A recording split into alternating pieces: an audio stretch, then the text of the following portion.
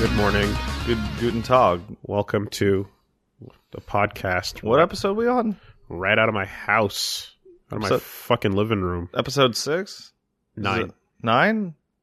CSB 009. Oh, yeah. I was recommending people the podcast on my Twitch, and I kept accidentally saying the Castle Super Beast cast. Don't do that. I know. You have to not do that. They stole it from us. You have to, in the past. Yeah. They found the gun that could kill the past. That's right. And then they killed it. Yeah. And we were forced to adapt. This is the Castle Super Beast podcast. That's what you're listening to right now. That's correct.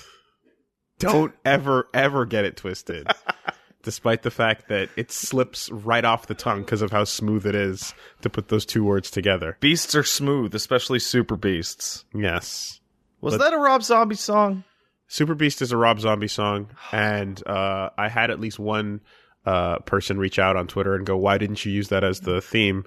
And I was like, track, man. "You want me to put? Why didn't I use a Rob Zombie's Super Beast as a tune that I should upload to iTunes every week?" Did you ask me? Yeah. Is that the question? That is the question.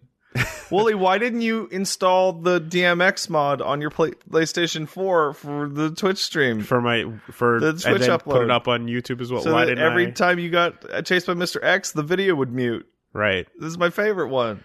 You know, that would have been hilarious to do that and then never actually have any idea what Mr. X is supposed to sound like or be like or whatever. Sounds spooky. Because memes have hit peak. Oh, they're hitting peak memes. Have you seen Sexy Mr. X? I have. And Thomas? Certainly. Oh, Thomas the Tank Engine, Mr. X. And well, the real peak is when people like myself, get to experience it entirely without never knowing what the real thing was. Yeah. Where the only thing I know is X gon' give it to you. Mm-hmm. And then there's no original version. So if I ever encounter it years down the line and someone plays the music and then I go, "What the fuck is this?" And they stare at me and go, "What is wrong with you?" And I go, "Yeah, I don't know." Knock, knock. I mean, Capcom said open up the door. Yeah, they know. They know. Have you seen the question is, does Dogmaster Extreme know? Yeah. You know? That's not, I don't think that's his real name, but that's what I've been calling him for years. Because of the fake dog noises. He barks. Are they fake? I wouldn't. That's him. He's barking. I don't know. He is not a dog man. I wouldn't call them fake dog noises. I would call them real because DMX is a real motherfucker. He's not a dog person, Wooly. I would not call them fake dog noises. I would not. That's not. But that's just me. Have you seen the fucking mod that turns every single enemy in the game into Mr. X?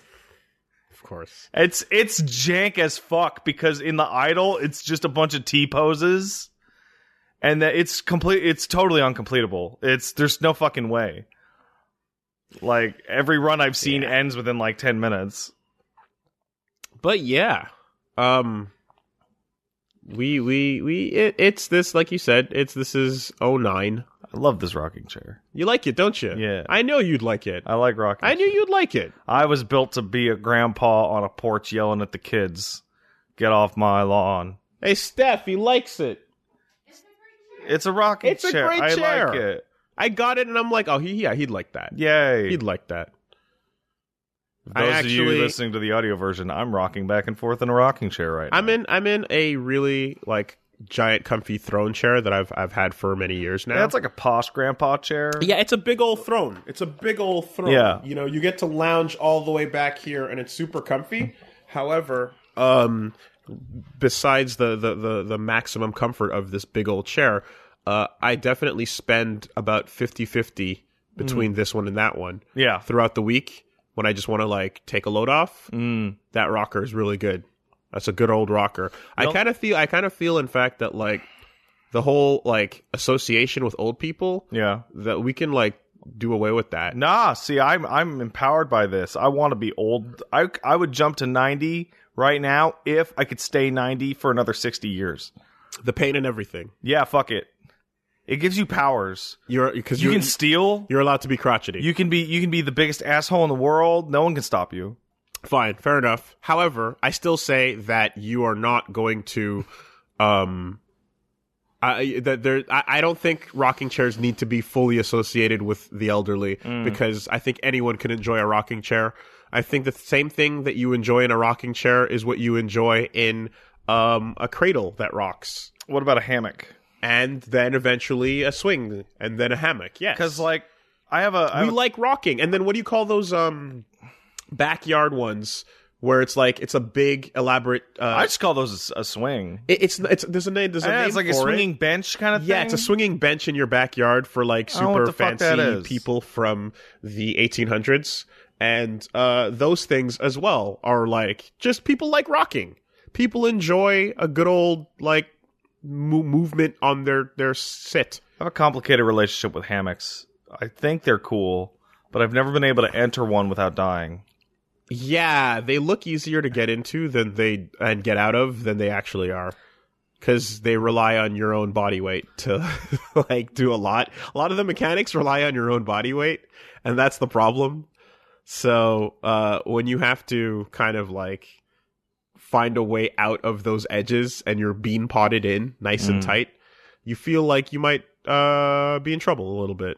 I understand. I gotta say, the only issue I have with this rocking chair is an issue with my own biology. I don't know if you can see this, Wooly, but I like to sit with one of my legs crossed underneath one outstretched leg so that my ankle is sitting underneath my knee. Yeah. Which means my feet don't reach the fucking floor. Yeah. So I have to reach down with my toes to push myself off on that original rock. Do your legs not fall asleep when you sit like that? No.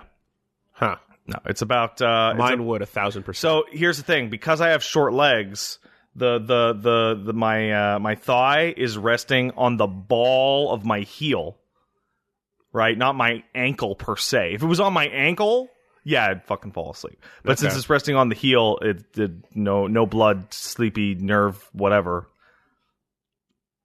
Okay, I got fucking tiny bitch legs. What do you want? And that is the tiniest possible chair I could have gotten that I can still sit in, mind you. I almost put on Paige's shoes yesterday. We're leaving the house. Was that accidental? Yeah, accidental. No, we're leaving the house. Dude, hey, I don't know. No, fuck off. No, we're leaving the house, and I go to slip my fucking shoes, my shoes on, and she's like, "Pat, those are my shoes because I have tiny bitch feet and legs." Wait, were the fuck me boots? No, they were just fucking wedges, I think she called them. Oh, okay, because for a second I was envisioning you accidentally putting on boots. Oh, the fucking hooker come boots? all the way up white to above the knee. Rustic shit? And then you get one, and then you zip it all the way up, and then you go, oops, whoa. Oh, yeah, no, oops. Wrong shoe. Whoa, hey, honey, this never happened. Almost walked out with the house, like, look how I almost walked out of the house. Isn't that wacky? Zany, in fact. Okay, so not the fuck me boots. No. Okay. Well, you know. I mean, shit. Don't let your imagination get the better of you, buddy. I'm trying to imagine that. I imagine they would go way above your knee. Oh, all I'm thinking about. All I'm thinking about is how much higher. So above it's like your when my knee. leg like moves backwards, it like extends off like a full hand. Your leg would just look like a G.I. Joe joint. Like it would just turn it. It would go all the way up to the connection point. It's tough having tiny legs, oh, guys. Boy. But them gams though, right? You'd never have trouble catching a taxi again. This was a mistake. This is a mistake. Every single time one of us tells the other one something like that, like within about a minute, it's like, oh, why did I do that? That was a silly thing. Now this was ammunition forever. Oh, fuck off. Da da da da. Hey, da da da da. Hey. All right.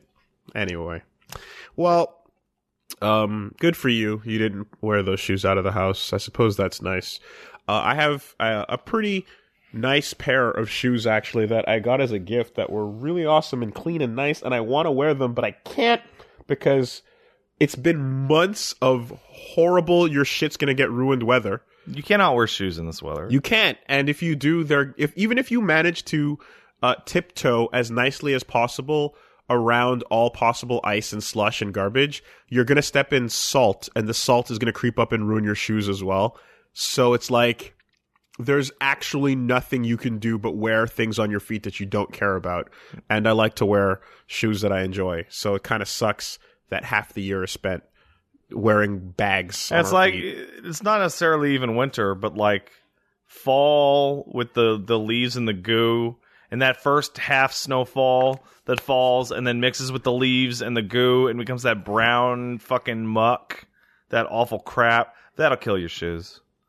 And then we're now in the what do you call it? The fucking morning of the year, the fucking spring. It's starting to melt off, but now it's just puddles everywhere. Yeah, I've gone through more church shoes than I can count every Saturday as a kid growing up, because you'd walk through the slush and then eventually they're always like fancy leather shoes, or that like, is so so fucking wasteful. It's insane, but you have to go and you have to wear them, and you have to wear nice shoes to church, and you have to get through this garbage weather. God doesn't care. Jesus was basically a homeless person. Yeah, but didn't he not even have shoes? Yes, and walked on water in his Yeezys, but we need to present ourselves with dignity. Do we have to get into this again? We did it. Well, it's more about like at the social standing. Yes, exactly. We literally did it last week, but if you need to, we need to make, like, in the community, leave an impression so that people will be like, oh, look at those people living their lives all good. I don't know, man. I don't know very much about church. I went to Sunday school twice, and then they didn't want me back. I was that annoying fucking kid who just would not drop the questions about the Ark for like 2 hours. Yeah, but I guarantee you, like, the person in charge of that was meant to deal with all that. And no, they were sick of me. They didn't want me there. Well, I mean, like, unless you're fucking Damiening it up, you know, and like lights are flickering when you enter the you don't the know. church I don't school and shit remember. like I was that. a small child. Yeah. Wouldn't the lion eat the zebra?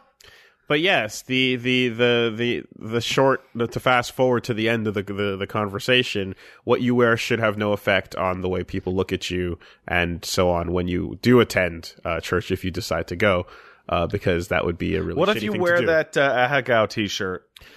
Well, some might take issue with it.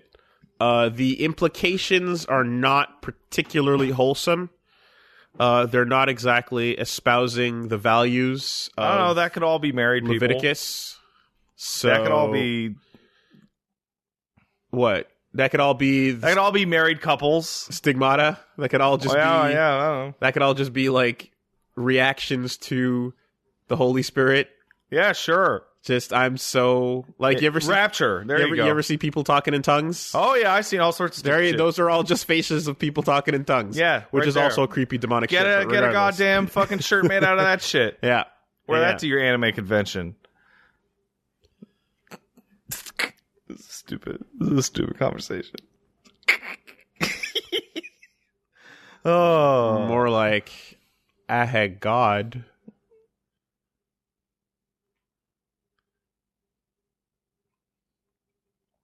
I hate this. So what you do with your week, Will?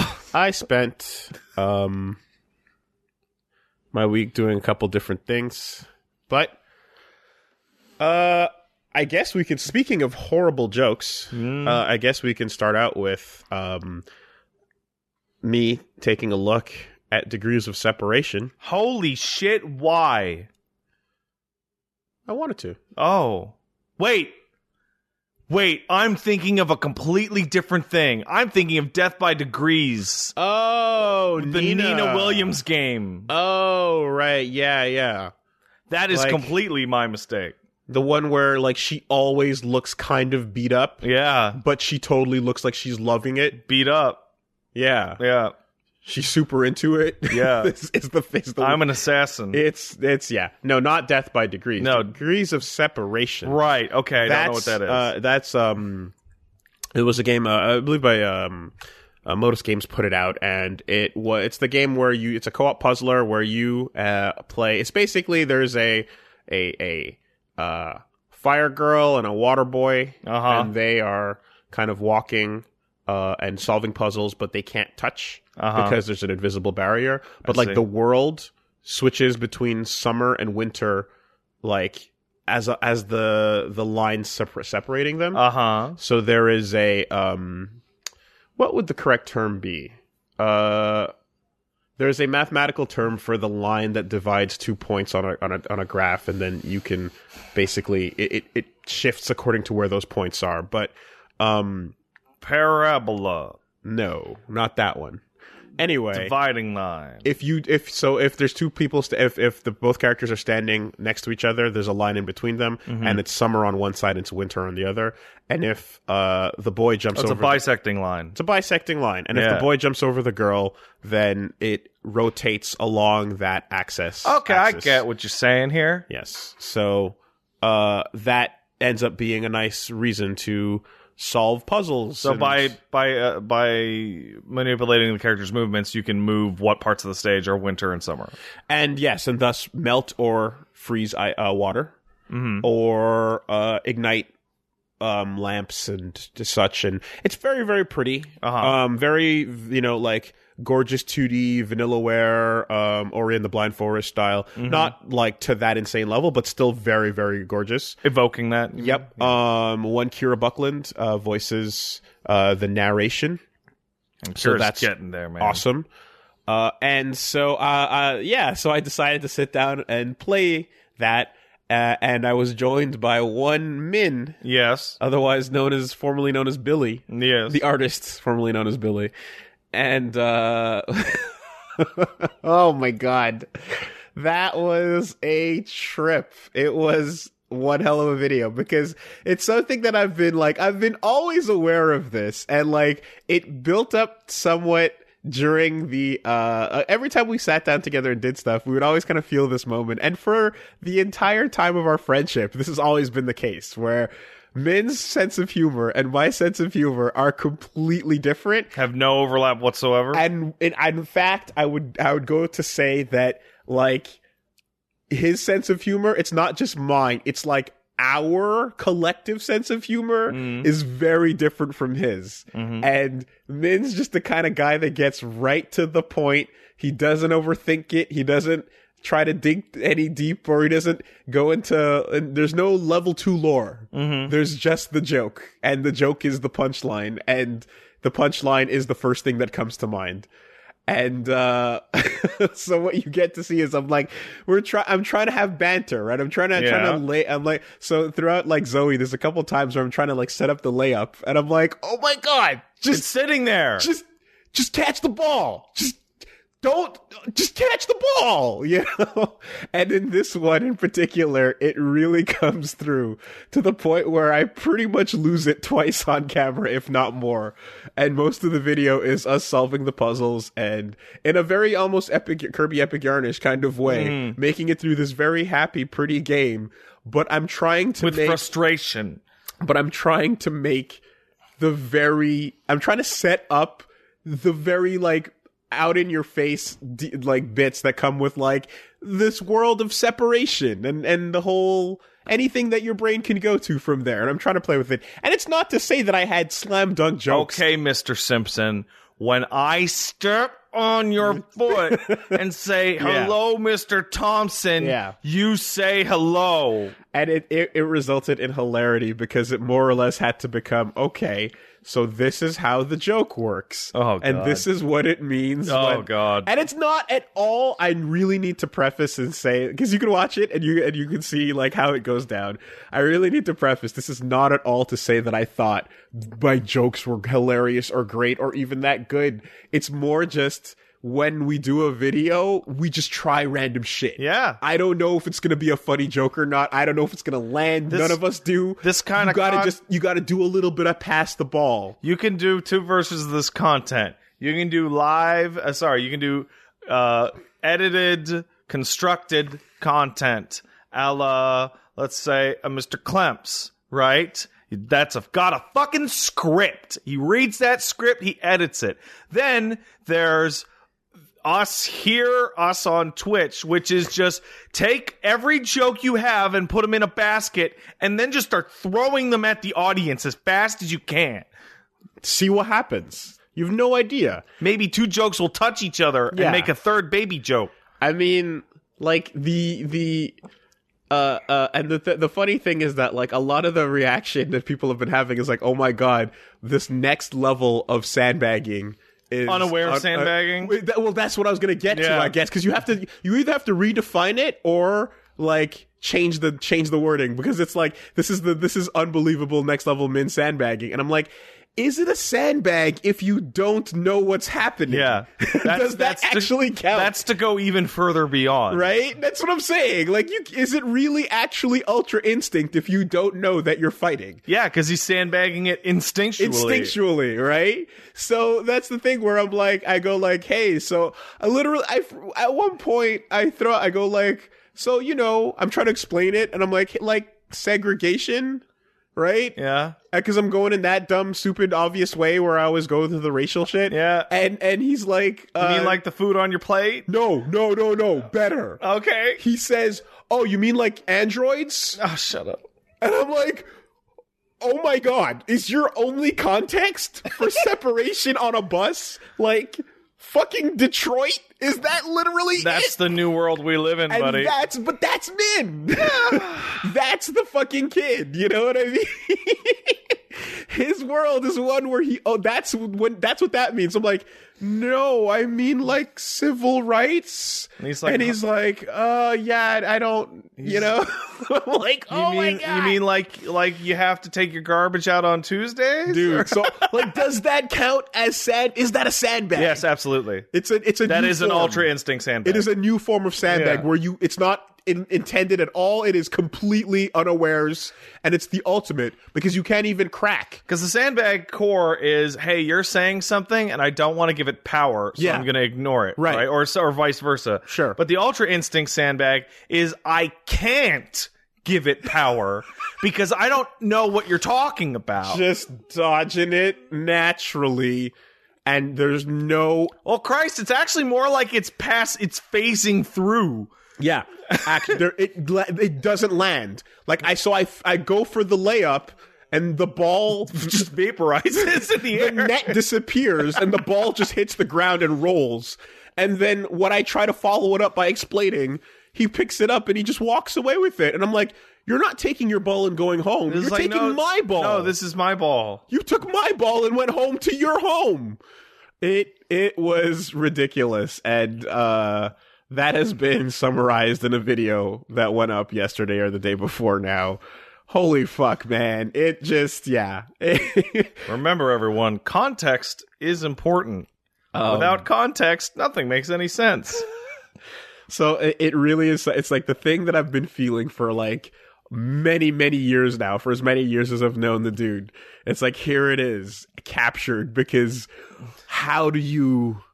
Yeah, if anybody ever asks you, here? Hey, what do you mean? You're like, you got 20 minutes? Yeah. Go click that. So, and otherwise the game is very beautiful and pretty and has some fun stuff in it. So, there is that. You know what it reminds me of? It honestly, like the first place my brain went to was Pilkington. Whoa. Right? My brain went straight to Pilkington because that's the level of like... But that's like a reverse Pilkington. But it's like you are unaware how hilarious it is that that this is going over your head, and it's actually like, wow, look at these results. I actually, I think about Carl Pilkington sometimes because he's the best, funniest, best person ever. And I think about how Ricky and Steven kind of ruined his life because... Do you remember the final episode of the first or second season where he goes on a caravan trip? He just takes a trailer out and has his usual vacation. And has like a week out in an essentially like a trailer park, like he usually does, like British people do. And he's just kind of bored and miserable because he's like, oh, it's just not that special now, is it? Because compared to India or, China and that shit. And it's like, this was a simple man who only wants simple things. And he enjoyed them. Yeah, and now he doesn't enjoy them. Yeah. But he also didn't enjoy the new things either. Right. So now you've just you've taken it all away. There's been a net loss of happiness in this man's life. We just need Min on camera saying, "I can't be doing with this," and then it'll all come to a head. It's actually like, it really reminded me of that, and on that level, and at a point when you're going through it, like, I realized there's a point where I was like, oh no, is this just not gonna work out in any way, shape, or form? And then I was like, no, wait, I think the actual gold is to be found in explaining how this is not going over well at all. It's like that fucking Bill Burr walks out to the virus tour. Yes. Yeah. The 12-minute rant at fucking Philly talking about the worst audience ever. Your hero is fake. You have a statue of a fake boxer that's your hero. What kind of garbage city are you? like literally that. And that's what it is. Just acknowledge the fire as you're in it. And there might be water to be found, but you know what? We're just gonna sit here and let it burn. This is fine. So yeah, that was the fucking experience with playing that game. And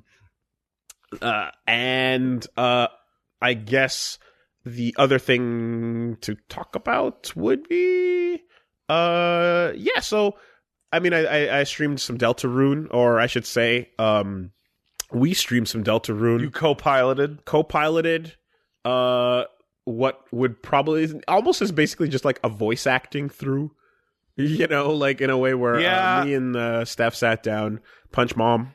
Me and Paige did the same fucking thing for Undertale. Oh, okay. Like, every single character got voiced to some degree. Right. Yeah, you kind of have to, right? In that type of game. It's same thing for like Night in the Woods and stuff. Yeah. Playing through Deltarune with Paige was the funniest thing ever because she's so bad at puzzles, and there's a bit where Susie can't do the puzzles, and Susie is looking at the solution to the puzzle going, I don't understand, and Paige is behind the screen going, I don't understand, well, how do I do the puzzle? And just everyone's going, well, what? No, it's right there, it's just right there. Or do you mean literally the thing that happened 2 days ago? Oh, okay. You mean the exact same thing that happened where you're walking on the 3 blocks and you have to just leave them together. Yeah. And she's like, hold on. What? And now I will say, right? And I'm like, now to be fair, I'll give full benefit of the doubt an explanation that, like, you probably have never played an RPG where it was like a 16-bit RPG where you've had a character following you. Yeah. But they walk in your exact footsteps, right? And that's a thing that you just sort of get used to seeing after, like, hours of Chrono Trigger or whatever, right? I had a similar experience with Warframe. There's a Warframe story mission where you get to play what is essentially a variant of Go. Oh, cool. You play maybe 5 games, and the rules are right there. There's only 3 rules. I failed every move. Okay. And every time I did, I went, okay. But I put it like, there's just occasionally a fucking concept that just bounces right off your noggin. Yeah, for me, that's junctioning. Oh, yeah? Never once. Not even once. Oh, that's fucking water to a fish for me. Bounced off for every single attempt. But regardless, the walking in a line thing, eventually I was like, no, they follow your exact footstep pattern. And I was like, okay. And then it still took a couple tries, but then it happened. And I was like, all right, well, here we are. That's at least, this is where there's no timer on the line. So it's fine. We have forever to figure it out. It's no problem. Big, happy prouds. Big solves, big solutions. It's going to be a long, I'm getting the feeling that it's going to be a long time before we see more Deltarune. Yeah, I believe that. Because when it came out, it gave us the feeling that more Deltarune would be incoming nigh immediately. I did not get that feeling whatsoever. It's because everyone tells you to check back tomorrow.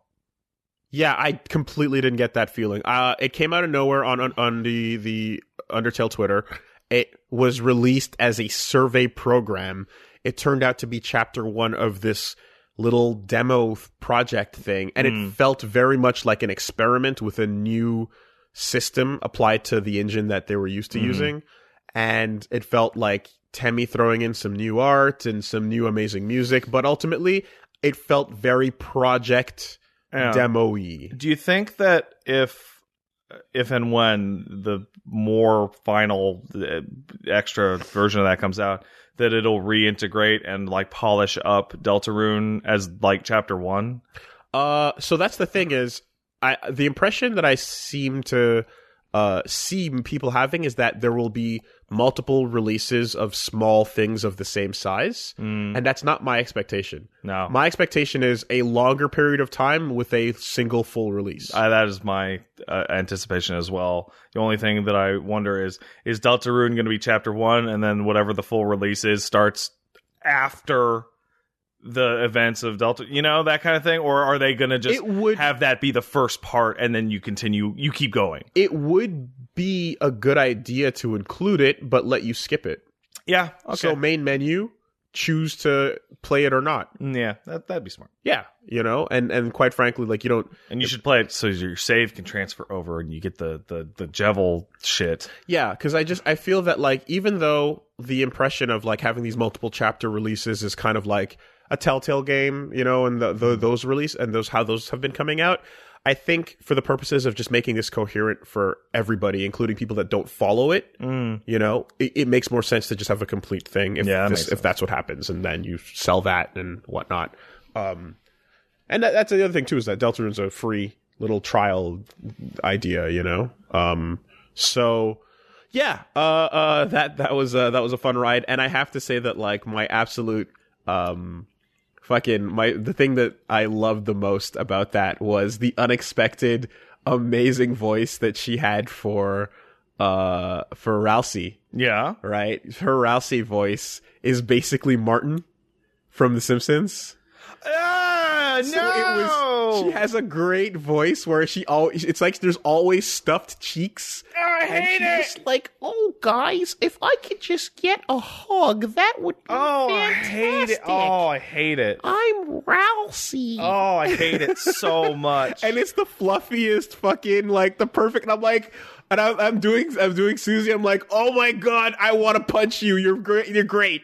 What a punchable voice. It's so good. As we're going for like Undertale, Deltarune voice acting, like there's obviously going to be just like people's personal opinions on what characters should sound like, except for Papyrus and Sans.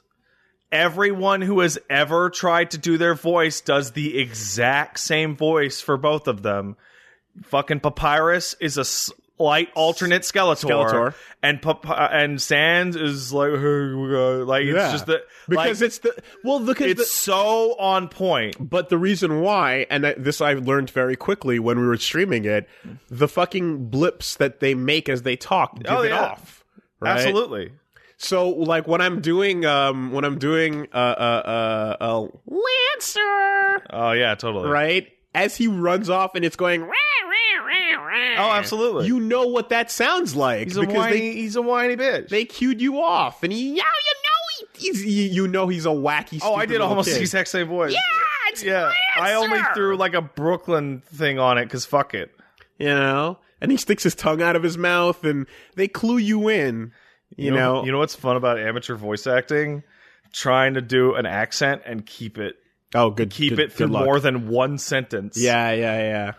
I feel, to me, like I feel like Susie's not just like tough bully girl, but I feel like Susie's like got who does it? But it's kind of like a shut up, guys, leave me alone, mom. Yeah. God, it's that deep. Well, it's because of the hair. It's because of the bangs, even more. It's that sort of feeling with it, where you can't just be a salty teenager. You've got to also have the everyone's stupid. Well, she's just Lady Nelson as a dinosaur. Lady Nelson? Yeah, from The Simpsons. Think about the hair and the clothes and the look and the theme. Yeah, it's just like Nelson's still a little high pitched. Yeah, no, absolutely. Not Nelson, but his buddy Which with one? the fucking skull. The Jimbo? Jimbo, yes. Jimbo. Yeah, no, Susie's totally Lady Jimbo. Not Jimbo. That's it. Yep, absolutely. There you go. That's where it is. That's the actual. Ooh. If you had to sum it up in a noise. I stole this football. Yeah. I'll bite your face off. Yeah, there it is. There it is. Yeah, so it's great how it cues you in on how those are. I think it's actually a really fantastic in between just pure text and voice acting. Mm-hmm. Just put a sound effect that invokes the sound of a person's voice, the spirit of the character, and people's brains will fill it in. Yeah, I mean, fucking Asgore is like like a deep daddy voice, and you can hear the fatherly like you know.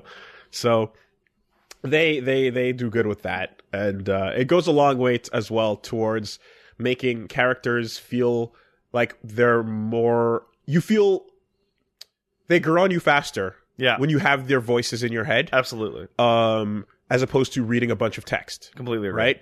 And if I can shift gears here, I will, because I will say that one of the best examples of voices adding personality is part fucking 5. Yes. Because tell you what, when you are reading about the Gangstars, yes. Right? They all have their personalities and they're doing what they do and the actions are the same. But when you can hear Little Narancha's fucking, you know, yeah, you can hear him freaking out. Yeah. And when you can hear Abacchio's deep asshole, like, fuck you, Giorno attitude. Yeah. You distinctly, like, have them separate as personalities and you distinctly can tell each one from each other. Or King Crimson's big old nunny. Yeah, sure. Constantly. What a weird portrayal of the invincible villain. In that he is just constantly upset. It's also the complete opposite of Killer Queen, in that Killer Queen was a silent, stoic cat. Yeah. And this thing, the Stand is the angry, talkative one. And just making all sorts of fucking smear faces on every frame of animation. In case you didn't know how angry he was, he's got a little emoji on his forehead to remind you. Yeah. Like, an internal. I hate it. Like, the face on his forehead is the noise of, just tell me how it works. Yeah. I need to know how it works. Just fucking tell me. Read. Right before we started the podcast, I was like, man, they really went above and beyond animating. This is how it works. Yes. So, 2 things about JoJo current part is, like, we've been introduced to King Crimson, and that's awesome. Just to cap off the last point, the personalities of each of the members is now way more clear and crisp and distinct from each other, and that helps because I remember that at the point we hit here where they have big decisions to make, and motherfuckers are like, well, I guess I'm just dropping out then, and stuff like that. Like, I remember it being way more of a blur as to like flat? Not flat, but I was more like, what was your personality again? Right? Because it was like, I know your looks and I know your stand, but I'm just reading your text in my head. Yeah. And you're all kind of assholes and you're all kind of wacky, crazy, violent kids. Yeah, that's right. So you kind of, you blend together in a couple ways outside of these little idiosyncrasies, like Mista with his fucking bad luck shit. Yeah. And, you know, like, there's these little things. But for the most part, I remember being like, wait, what exactly was the Fugo personality? Yeah. You know? And, like, I think this really, really has, like, a better feeling to it where you get to see the struggle and when they all talk about their reasons for sticking around or not or whatever, you get okay, like, Fugo has opinions. Yes, he's doing his thing. But everybody, you get their distinct reasons. Whereas in part 3, you never are going to look at Abdul and go like, you and Polnareff and no. You know what I mean? Like, you're all very fucking clearly different people. Well, it helped that 3 was like a world tour, and everybody was from a different country, and most of them spoke different primary languages. And Okuyasu is a big dumb idiot, and fucking Koichi's a tiny man who is 5'2", by the way. So exactly, I am Koichi sized. So and then like so that's all very, very clear and distinct. They're all Overwatch characters standing next to each other, but the gang stars tend to blend in a little bit. I feel like there's so the voices really fix that. I feel like Mista and Fugo in part 5 so far represent a bit of a not missed opportunity, but like you get to see the writing crutch of Araki just a little bit. Like, the stand's too strong. Yes, it's gotta go. Yep, it's gotta go. Yeah, followed by, haha, I'm really good at shooting you with a gun. My stand protects me from guns. Yes. Like every time. Every time. Yeah. Because the joke of, what about my ultimate stand? Gun. It's like, well, there's very few opportunities. I am the person most able to defeat the gun. But also because, and it's like the higher up the fucking, to be fair, the higher up the chain you go, the more you have to be able to defend against guns. Yeah. Because guess what the average non-stand user's coming at you with? A gun. But it's a thing. Yeah, but it is hilarious. It's a thing that I feel almost never comes up. Shout out to White Album Gently Weeps. Like, let's take a look at fucking what do you call it? Part 5 so far, in which there's a group of assassins going against the team, right? And this was a couple weeks ago. That's okay. And the assassins are, of course, they're all going to be stand users. They're all going to try and do shit, right? They get the drop on them numerous times. And like, I'll use my stand to do a bunch of stupid bullshit to them. When all I can think of, it's like, what if you just walked up to Narancia's car, pointed a gun at him, and shot him? That would also work. That actually would have also worked. Providing that it was Narancia. Yeah. And not anyone else. Sure. Right? But you have to get lucky to know in the stand. But yeah. We're talking about a big mafia organization, right? Mm-hmm. Just 10 guys. Yeah. Although you have to also assume, like, let's assume that Bruno is being super careful on the security. Yeah, sure. But yeah, sure. What if like 10 capos showed up and one had a shotty and the others had handguns and bats? Like, I'm pretty sure that would work. Okay, but guess what? Apply that to literally every other story that you've ever read. No, Apply that to every other movie you've ever seen. No. Oh, no. It's... All right. Angry crowd of people with a bunch of weapons fixes every story. Not or Yakuza. Okay, well, sure. In Yakuza 5, Kiryu fights a group of 100 dudes armed with bats, knives, chains, and rocket launchers. Damn. But that's... because he's a taxi driver, god damn it. But the power of the dragon is it's undefeatable. The tattoo or yeah, something. Okay, well. I mean, I always thought it would be super rad, because in a situation like that, if, like, Mista could just throw him out and deflect everything back as much as possible. Yeah. But unless he had a harvest-level amount of fucking little Sex Pistols, he couldn't possibly. Yeah. It just seems like a weaker form of Harvest, honestly. No, I like his better. Okay. Because the ability to intercept bullet speed projectiles is it's a ridiculous, faster but smaller form of Harvest. And thus more useful, ultimately. Because think about how many projectile-based stand battles happened. There's a couple. And having a fucking field around you of... deflect that shit. But you're never going to get coupons. Pass. With that shit. Yeah. Anyway, so there's that. And the other thing they did was, boy, does animation and David Production deciding to revisit those panels help a lot in explaining how King Crimson works. Because it's all you need to do is make the panel move from this panel to this panel, and then you go, oh, that's what he's doing. So you see, in the original manga, and here's the thing is, it doesn't help that the first Duang translations were all terrible, and did a really bad job using English to convey what King Crimson was doing. Yeah. But even once we got the better ones, there's still questions, right? And you can talk about cause and effect, but it's... Oh, I don't want to talk about cause and effect. I know, because the problem with cause and effect is that because the problem is that, like, you still have to apply it to the thing that he wants to affect. So, like, you can hand wave it by saying it's just keeping the effect and removing the cause. Which is how it was always explained to me, which made no sense to me. It's because that's how the chocolate ends up in Naranja's mouth. But it doesn't explain how, like, when he chooses to interact with something... It moves still. It does still occur, you know? And so, anyway, like, or like it's like the product of what I decide to focus on is what gets interesting. It's really weird because they took like the most esoteric complex stand ever and just said it's the ability to move. It's just a movement ability. That's actually all it really is. But it's also a disorienting one because everybody comes out of it going, what just happened? Everyone else gets disoriented but me. And that's really useful. Yes. What the animation... And here's the thing is, when you're reading manga, panel to panel, guess what's happening?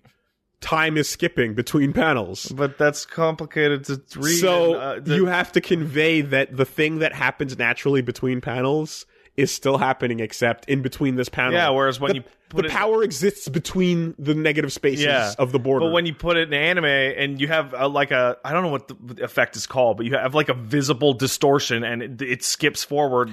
The characters are in negative space. Yeah. They're all floating in a void where there's no background, and the actions they're committing to are still playing out.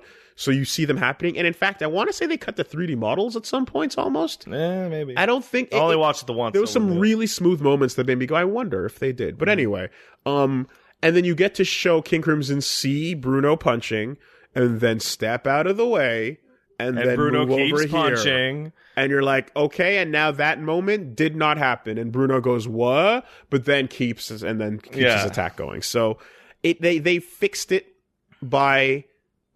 smoothing it out with some CG, adding and elaborating to the moments, because they really they did more with those scenes than the original manga explained to you. Yeah. You know? And I'm really glad that, because here, how do I put this?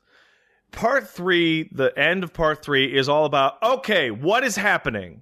That's most of the end of part 3 is what is happening.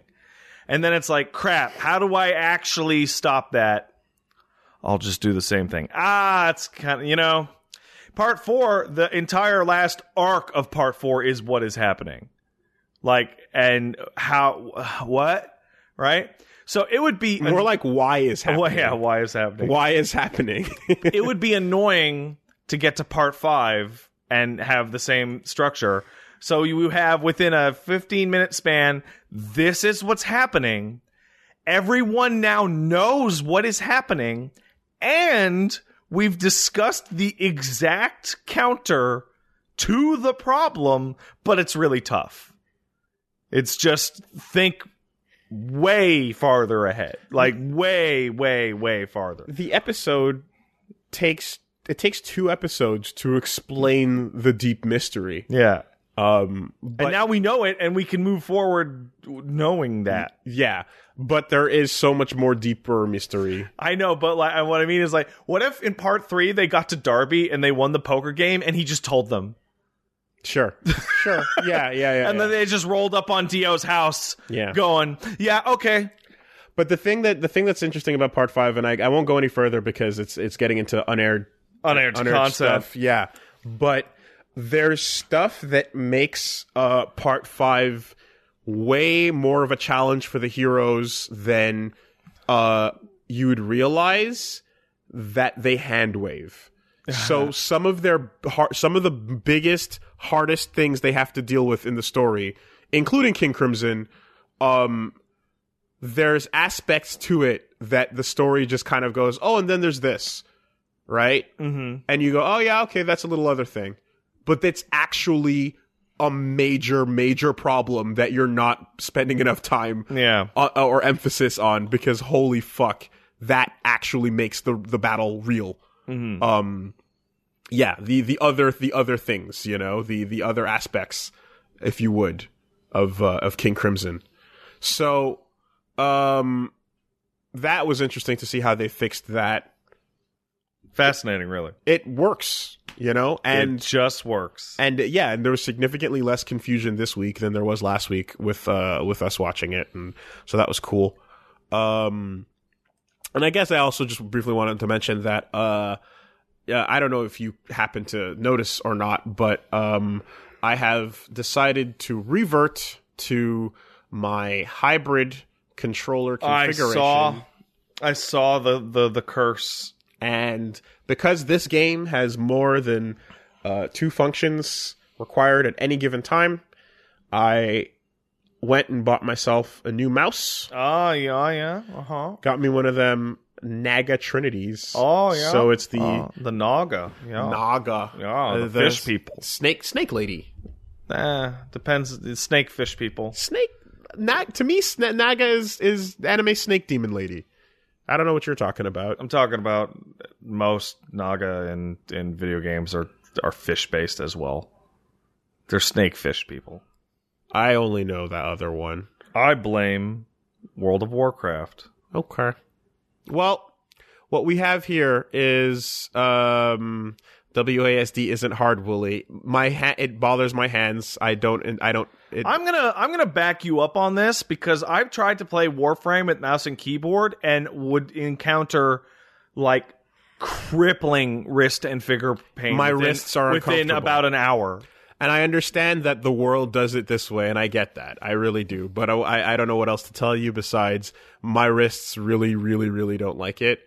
I also sitting on a couch and not at a desk where you're sitting, so it's a different story. Yeah, if you were to do that mouse and keyboard shit on a desk, it would be considerably more comfortable. But we're on couch setups. Mm-hmm. What I am willing to consider is the small mini thing, the mini keyboard side attachment, because that I could at least put on the armrest, right at that point. And then it's not falling or tipping off one side or the other like a keyboard. And maybe I can position that in such a way, depending on the curve of it, that it won't be wrist pain. Yeah, but, maybe.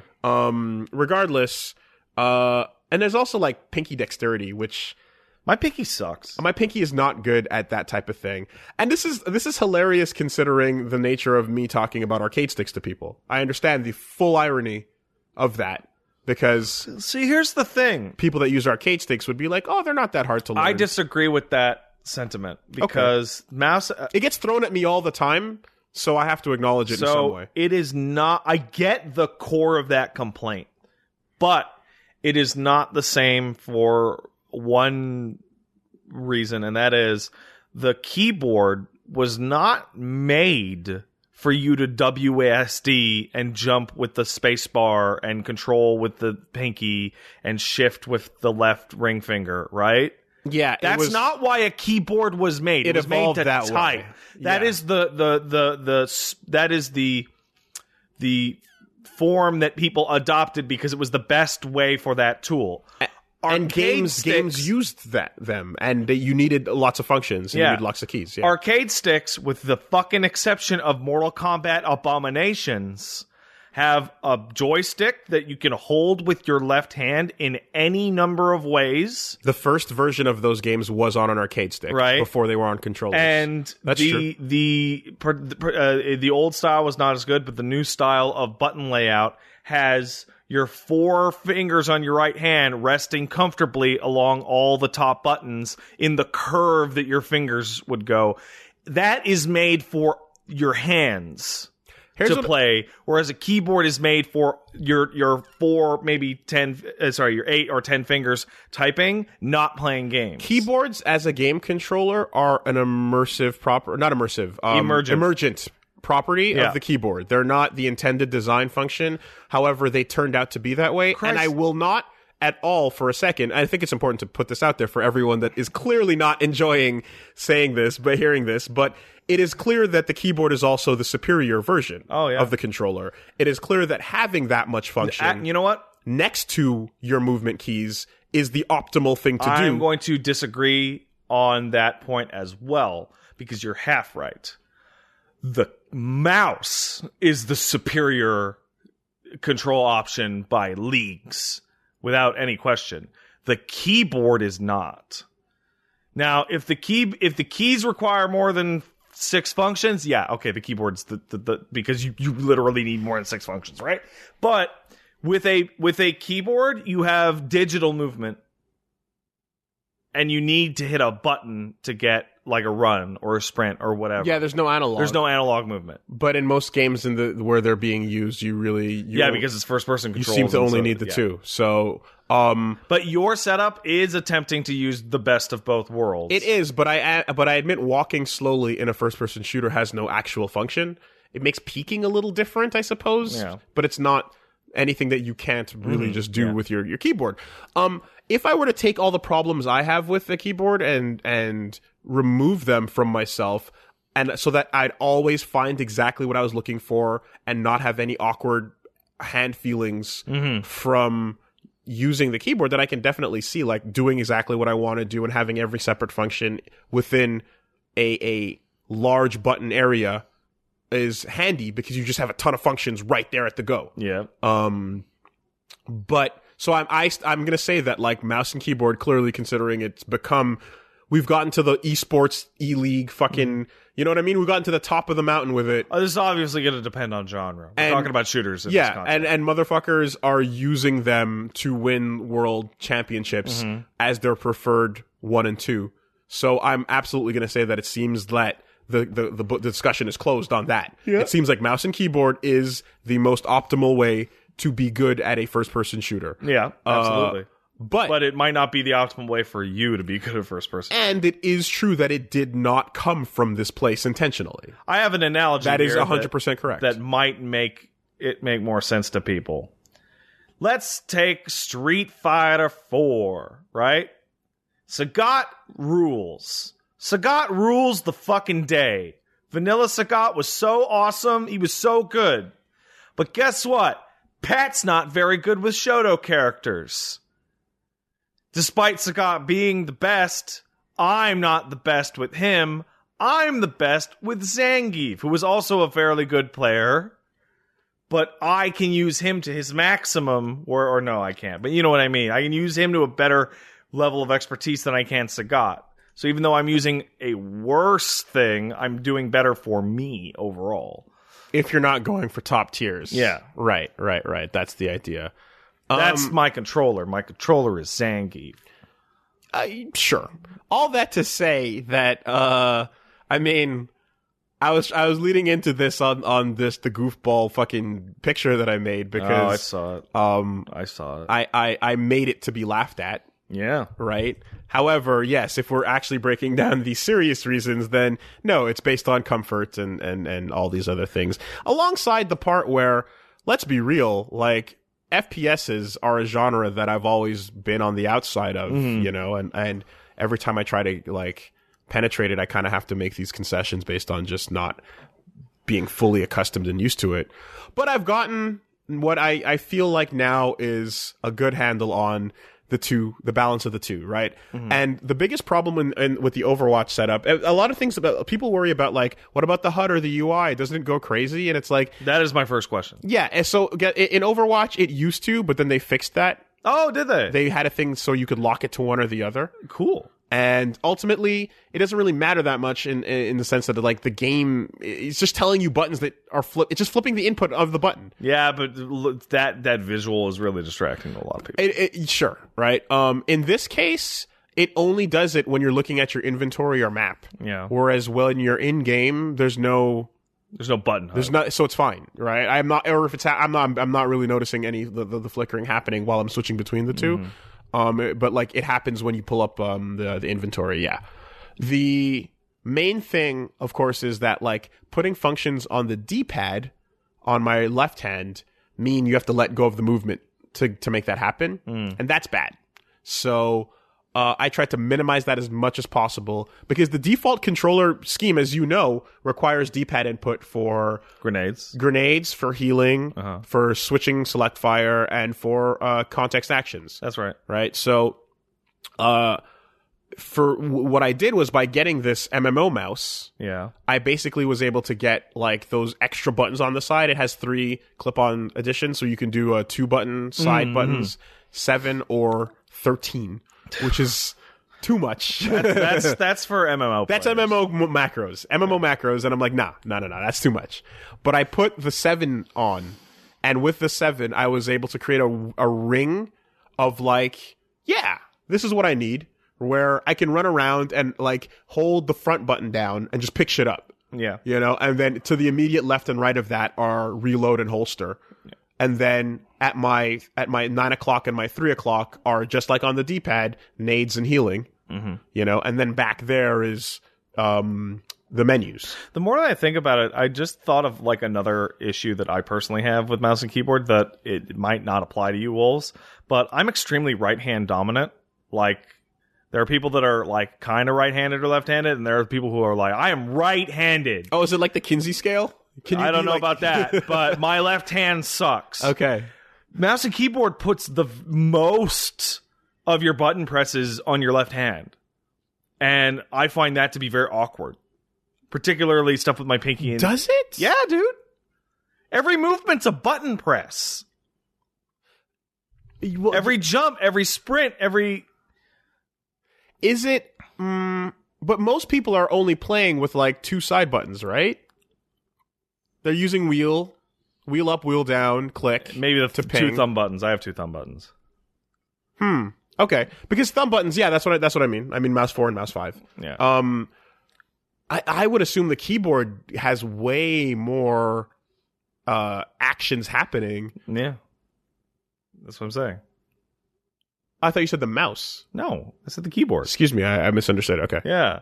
And the other thing, and this is really stupid, but if I were to take a picture of myself with my hand on a keyboard, you would notice that my pinky actually straight, because bitch legs, bitch hands, my pinky literally barely reaches control. Like, barely. And every time I have to hit control, like doing this hurts. Mm-hmm. You ever use a trackball? I did use a trackball back in the day. Yeah. My mouse broke, and my dad said, here's a fucking trackball I stole from work. And I used a trackball to play fucking StarCraft in 1998. And that was miserable.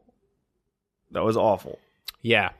What I guess I really want Apex to get a better sort of single player training experience so that I can test. That game screams that it came in hot. Yeah, I want a single player experience where I can do like a gauntlet. Like all I want is the ability to pick the other characters in training mode. Right now, yes, that's all I want. Pick the other characters in training mode, and also let me try hop-ups and attachments, because the most important part of what you put on your gun does not exist in the training mode, and that sucks. But that battle pass is coming soon. It might be tomorrow. It could be now, dude. It could be right now. Give me a second. I'll check if it's right now. So that's the thing is, I feel like one thing that is evident though for me is my ability to trace, despite the fact that it's garbage, improves significantly when I switch over to that mouse. I'm going to ask what the hell you mean by trace. Trace means trace the cursor over the moving target on the screen while I'm moving at the same time. All right, yeah. So you want to win with the devotion. Doesn't appear to have an update today. Yes. You want? They said mid-March, so everyone's going, it might be yesterday. Calm down. Well, they've dropped updates like without fanfare. Fair enough. Yeah, you're right. Fair enough. So you start shooting with the devotion. You want to win with it, you have to trace. Yeah. Across the moving target. So yeah, that's the thing as well. Sliding and da-da-da and whatever. And this is a bit of a Titanfall thing as well, you know, like you gotta be able to like, while you're moving and they're moving in opposite directions at maximum speed, move it in the right place. Yeah. And then when you're fucking godlike, you can get those headshots going, you know. I unlock Mirage. He's a ton of fun. Oh, cool. I really like Mirage a lot. I'm saving my money. I am shocked at how good his tactical is. Tracking, not tracing? Really? Yeah. Okay. Well, I was told that the term tracing was what I was given for that. I mean, it sounds correct because you're tracing a dot over a target. So I don't know. But anyway, I recently turned a mental corner in Apex and got way better. I'm still not good, right? But are you using the Havoc? No. Okay. I used it, and if you get the hop up, it's a good gun. If you don't, it's worthless. Where I'm like, okay, the number one thing to do in this game is not the same thing you do in every other game, where you both peek out a corner and shoot at each other and have like face fucking fights. Yeah. Is shoot them, just run around to the other side of the building or run through the door to your left and just peek through the window. Just anything. Oh, well, if your team anything to change where you are at all. If your team has is firing down a corridor, then yeah, you can flank. I just mean literally every encounter, just back off, go around a little, so that they're not aiming at you when you come around the corner. I mean, and that's it. That's all I changed in my mind, and I ended up doing much better. In watching footage of like good players play, the first thing that I realized about how my approach to it versus what other people are doing, is I was playing it with GoldenEye in mind. I was playing it like Call of Duty or Day of Defeat, where it's like I'm going to kill them in a second. Yeah, so just try not to get hit, jump maybe a little. Shoot them until they're dead. Yeah, right. And then what actual people are doing is which is a bit of a fighting game mentality too. Well, it's not a fighting game mentality rather, but it's something that I recognize from fighting games, I should say. I'm engaged in the fight. I took some damage. How much is it? Is it like half of what I had? Fuck it.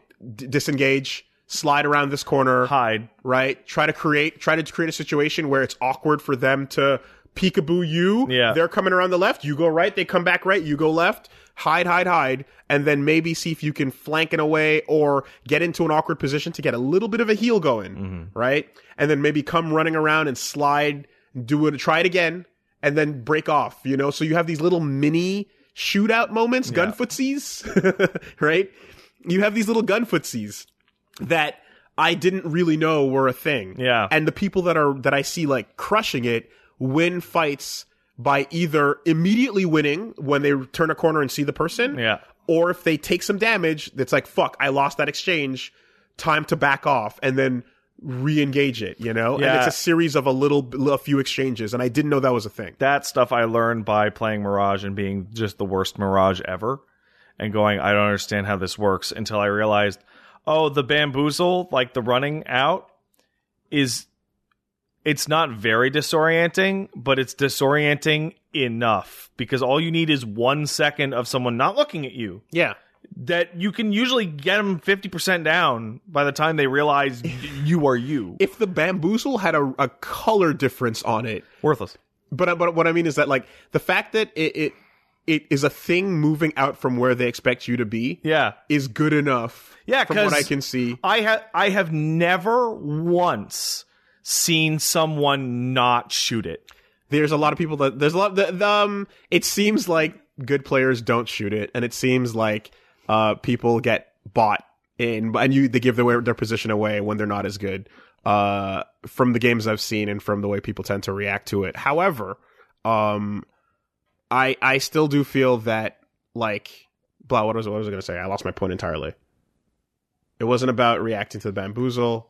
It was about disengaging from the fight. Finding optimal ways to reload is a fucking art form that people have been mastering for a decade. And the other good piece of advice somebody gave me, which helped a lot, which is don't reload your gun. Switch to your other gun. It's way faster. It is. And if you have if you're using fucking what's her name, Bangalore, you can just smoke them as well, and it's really interesting. And Pathfinder has a way to crouch to cancel his reload, which is assuredly going to be removed.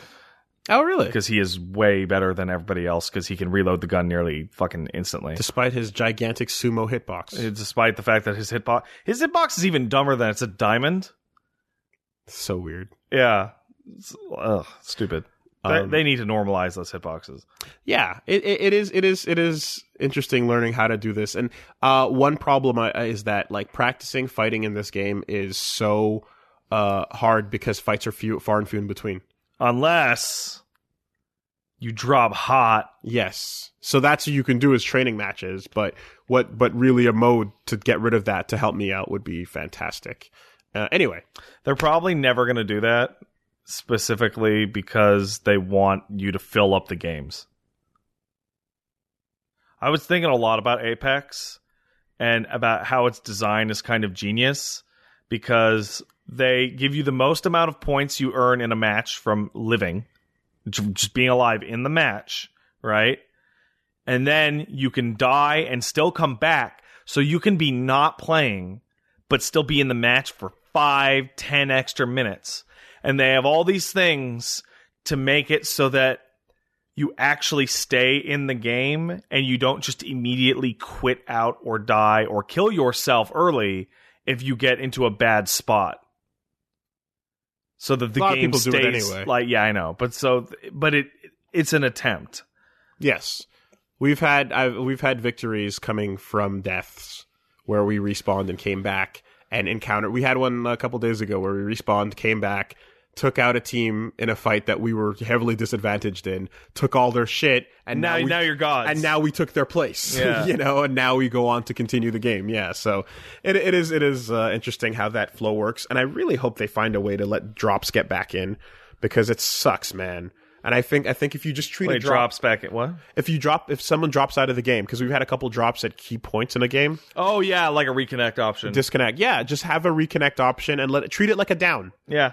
Treat it like a go grab their banner. Sure. Put it in the thing, I completely agree. But yeah. So anyway, that's more or less what was going on, and I will continue to experiment with this new Eldritch hybrid configuration and try to get more comfortable with it. Also, DPI is a thing now I got to worry about. Oh, you don't know about DPI? I never messed with it. It was never a thing that I really... per inch, man. I'm like, what does the mouse do when I start the game up? Is it sensitive or not? Okay. And then that was all there was to it. And now it's like, there's a hot button on it that's like, do you want 800? Do you want 1800? No, you want 1600. You want 14,000? You want 4,000? What do you want to do? What do you want to do? Right? And you want to fucking twitch your finger a little bit to the smidge of the right and have the screen do a full 720? Or do you want the slowest, smallest 1-to-1 mouse pad to tracing on your screen? And it was, I'm playing it on the lowest because it seems to be like the way to get the best accuracy, but you have to do big old shoulder arm movements with it. I'm not I used prefer to this. 1600 myself. 16 or 1800 rather, on the quick setting was like the most convenient for moving around, but it was bad for firefights. Well, I just use 16 for desktop navigation.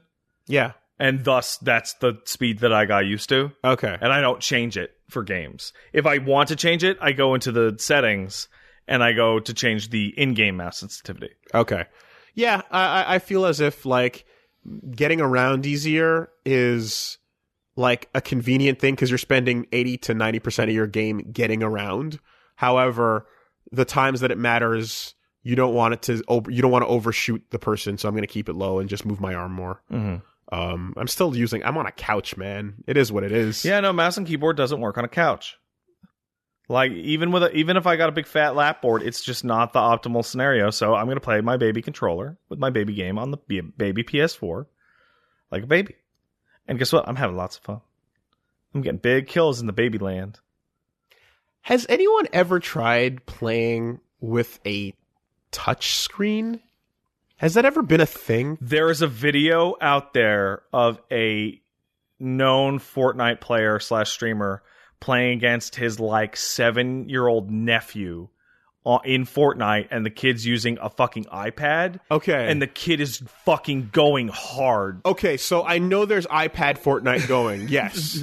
But that kid is crushing it. In iPad Fortnite, are you touching the target on the screen to shoot them? No, you're hitting the fire button. Right. Okay. So because what I'm wondering is, is there ever a version of this where somebody is using an input device where they're looking at a screen and all they have to do is trace their finger over the enemy? That would be massively broken. Wouldn't it? That would be the most busted shit. It would be insane. Yeah. And that's kind of what I'm wondering is does that exist? Is there a mouse input? I don't think there is. That has some motherfucker using...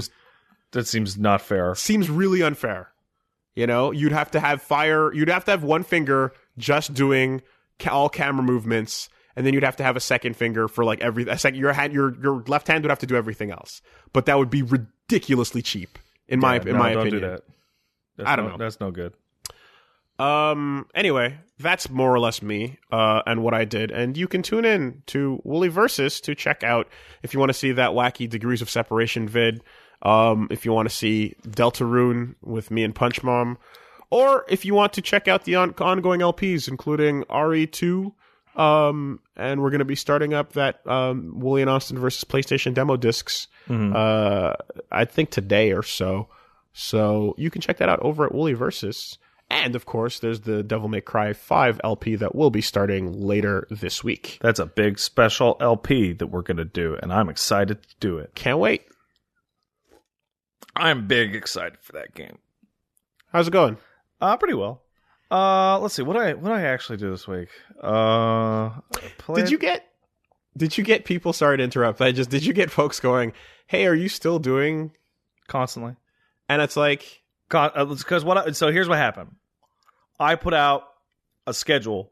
Okay. For my, I'm trying to do a scheduled week now for streams because people seem to like that, right? They like to know what they're going to get when they show up, and when to show up. Yeah, streamers that put out. So I'm like, hey, by the way, guys, I'm going to stream in DMC5 this week. Oh, yeah, and everybody goes, oh no, does that mean the LP is canceled? It's like, no. Who said that?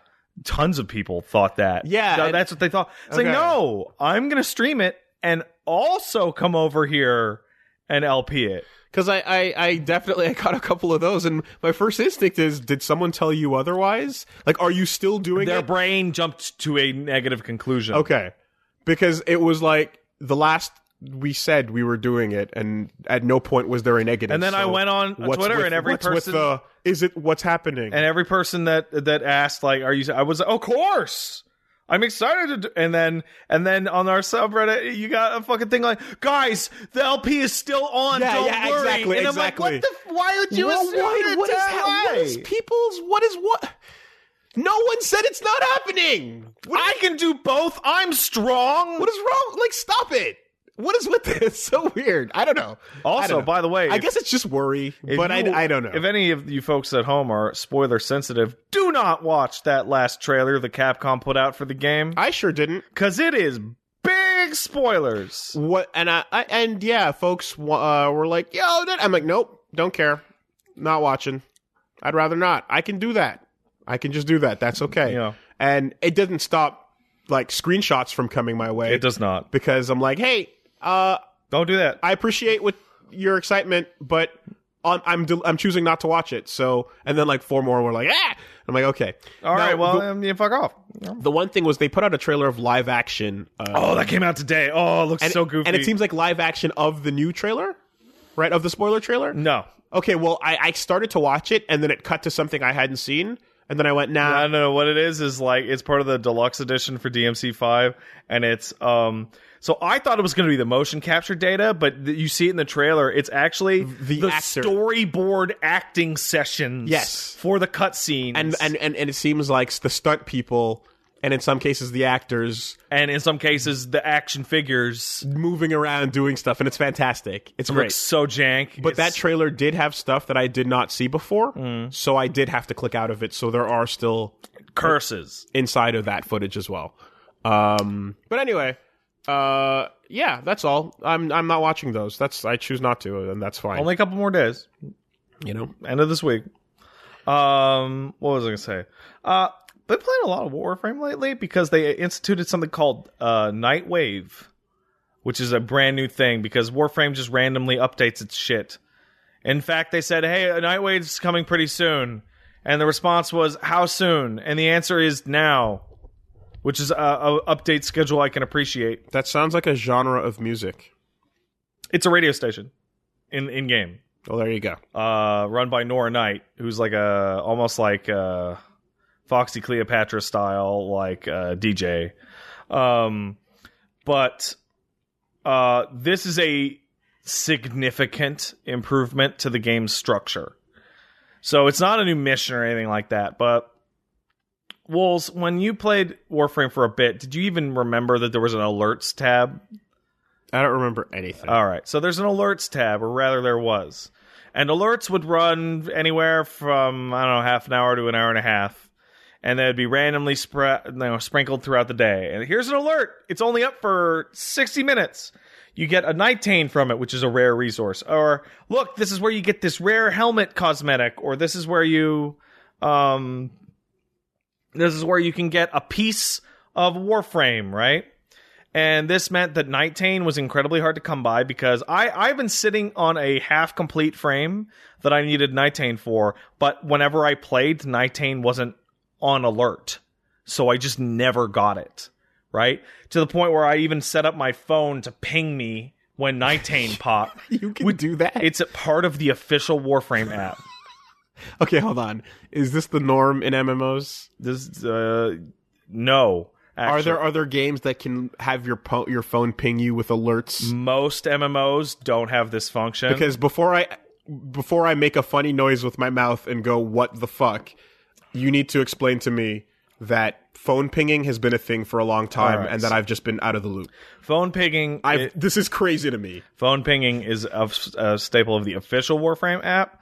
Normally for an MMO like 14 or WoW, you would run a browser in the background, and the browser would ping you to tell you when mining deposits were available or shit like that, right? But having it actually give a push notification to your fucking phone, yeah, that's, to my knowledge, Warframe only.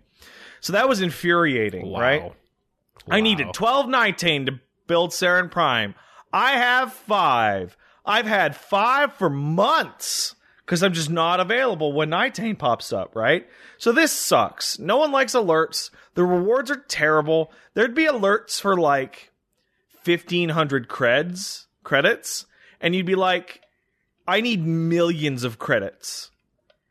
This alert is worthless. There'd be alerts for 200 endo, and it's like, I need 50,000 endo, right? That's not going to cut it. So they killed the entire alert system. There's no longer an alert system of any kind. They have replaced it entirely with Nightwave. And Nightwave is essentially a free battle pass.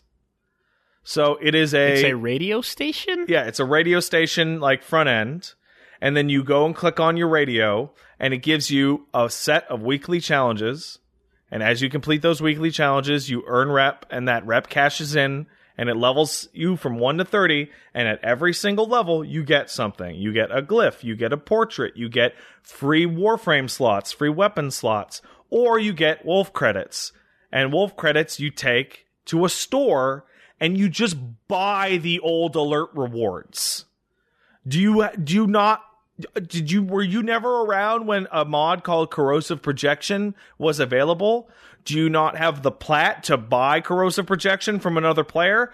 Don't worry. Do one set of weeklies for Nightwave, and you will be able to just buy Corrosive Projection with the store money. Has any other game ever done things like this? It is a battle pass. It is 100% a battle pass, but it is a free battle pass. Okay, so now that I'm getting used to this terminology, the battle pass is pretty much any time you can go back and get the old thing that was time locked. No. Whenever you a battle pass is, because the other thing about this about Nightwave is that it is in seasons that will last 10 weeks. Seasons have content. Battle pass lets you get that content, and if you buy the battle pass later, you can go back and get the stuff. Okay. No. Okay, I'm going to break this down again because I'm sure there's a lot of people in the audience that are somewhat confused. The way a battle pass works is, let's take Fortnite as an example because it's the prototype. It's the one, right? People were arguing last night about whether they started it or not. It doesn't matter. They're the de facto. Okay. Right? You buy the Season 4 battle pass for Fortnite. You have the entire season to unlock everything in that battle pass. Right? Which includes enough cash to buy the next one. Right? You get to the end of the season locks, you have everything that you earned, everything in that thing is now gone forever. Every skin, every cosmetic, every portrait, everything, gone. Maybe they'll sell it to you at a fucking crazy, like $20 price in the market randomly, but it might as well just be fucking gone. So do you want that shit? Get the battle pass. Warframe takes this, but it's free, and it replaces the random time alerts. And at the very end of it is a bunch of cosmetic rewards that only come from this. Like, there's an armor set that you only get them at the end. That you only get it from rank 30. Okay. And does Fortnite and these other things usually have events where they bring old shit back? I'm not familiar, but I don't think so. Because, I mean, Overwatch did it twice, right? Or maybe more since then, but there was the, like, oh, did you miss the fucking whatever Olympics outfit? Well, now you can get it in that's because they have an Olympics thing every year. Every Olympics. Okay, but there were events to get old costumes. Yeah. So, okay. All right. So the way Warframe does it, instead of waiting on timed alerts, they'll give you a series of things to do that will rank you up from 1 to 30 like any other battle pass. And they've tuned it so that you only have to do 60% of all total objectives throughout the 10-week period in order to hit rank 30. If you hit rank 31, you'll just get a shit ton of wolf credits every level, and then you can just buy everything in the fucking store right off the bat. Like, you just get 100 Nitane, and then you'll never have to get fucking Nitane ever again. But it's also so that there's leeway, so that, oh, I wasn't at my computer that week, or 2 weeks in a row. I mean, I'm not gonna lie. I wish it were more straightforward than what you're describing. What do you? But I guess what do you want? No. Like, what? No, I mean, what is your ideal here? I want that outfit. Okay, here's how you buy it. Well, that is 99% of the stuff in the game. Right. These are for special occasions. This is and Street Fighter did it with the special costumes as well. And it's an armor set. It's not an outfit, which is an armor set are essentially attachments you attach to your shoulder, your chest, and your knees. Mm-hmm. And are they like always like sort of leaps and bounds ahead in terms of just how cool they look compared to? No, this one looks all right. Okay. Some are like the Edo Prime armor set is unbelievable. And so is the Targus one. Because sometimes when you're looking at the difference between like a texture change, a color change, and a model change with colored lighting and all sorts of shit. All right, you know. And like, yes, you can buy the only way to earn this thing is for free, right? And so what they've done with this is they've used this as an incentive to push people to play more different types of the game. So last week, it's kill a Hydralist, which is a significant boss enemy in the Plains of Eidolon, right? That's a tough weekly challenge. This week, it's beat a 60-minute Kuva survival mission without you. You're not going to get this, but without using any life support. It's a timed mission that you're not allowed to use the thing that adds more time to the clock, basically. And you have to run it for 60 minutes, right? Stuff like that. Make sure to use cold damage or kill X amount of enemies or run 8 bounties on this map, stuff like that. So it incentivizes you to play different parts of the game. Has Warframe had... Well, first of all, can you see the player count or the number of people? No, okay. You can on Steam. Okay, but Steam it is between... No, you just look at Steam's most played right now. There's a button for it. Okay. And Warframe lives between the 5 and 10 slot at all times. Yeah, I saw that. I saw a GIF of the top 10 in Steam from 2015 to 2018, and it was... That's where Warframe lives, right at 7, basically. Did they get a bump from Anthem? Not yet. Okay. Not to my knowledge. Because I feel like Warframe waves come and go. They do. But they mainly come and go from their updates. Plains of Eidolon comes out, huge spike. Fortuna came out, huge spike. New content. Right? Huge spike. They're coming in with a melee rework, which is significant. Well, you will remember this. Remember how you had to hold the button down to switch to your melee weapon? Yes. They're moving it so that when you hit melee, you are now switched to the melee weapon and combo to your heart's content. Okay. And then you hit right trigger to shoot, and you are back to the gun. Oh, cool. So they style switch. They actually said, Steve was like, "Yeah, we want this to be as close to DMC as we can." Style in our switch, engine. full on. Okay, right? All right. That's cool. Like that's coming maybe next week. Okay, right? That will probably bring people over because the game will play better significantly. Man, so I guess what it really comes down to is games like that. Because people are always going to kind of be on, paying attention to multiple, and as new content drops, you just all right, let's go check out the new character and her robot in Overwatch. If you like that game, yeah, because let's and you just kind of like bounce around on the content waves. I would say that the reason why Anthem didn't give Warframe the bump that say Destiny is because way less people were excited for Anthem. Tons of people were fucking psyched for Destiny, and then they just like, oh, right. Whereas, like, Anthem was kind of a joke up like 2 weeks before it came out. So it didn't do the same thing. Yeah. Okay. Also, I don't know if it's in the news, but is the fucking thing about the crashes hot off the press? Oh, man. It replaced 76 in our news cycle. Isn't that funny? I mean, yeah, if you want to ascribe it to a clock, I suppose. But yeah, Warframe, every time I go back to play Warframe, it's fucking weird because every couple weeks, like, hey, we changed this. Like, the game that I played 1 year ago is significantly different from the game I'm playing now. And that continues to be the case with this ever-shifting, ever-evolving... Well, I mean, the Melee rework's really crazy because they're changing how the game controls on a fundamental level. Deep down, my brain always has that first trailer that I watched with those 4 ninjas running around. That's not the first trailer you watched. The first trailer you watched was for a game called Dark Sector, and it was the very first 360 game ever shown. Okay, well... Ages ago. Yes. Back in fucking 2004. And then Dark Sector came out. And it was a totally different game. I know. Because the Warframe's original name is Dark Sector. That's not where my brain goes, I also hung out with some Warframe people on Sunday. Mm-hmm. I went down to Quiet Shy's art stream where she drew Nora Knight. She did a great job. I also got to chat with her and DK Diamentes and Blaze. They seem very nice. That used to be my name. DK Diamentes? No. Oh. I used to go by Blaze on the internet. Yeah, until you found out it was about the weed. Like Wooly? Yeah. Like, what do you want me to do? Yeah. Them Warframe people seem really nice. I was very glad to be there. Anything else? Nothing too special, really, honestly.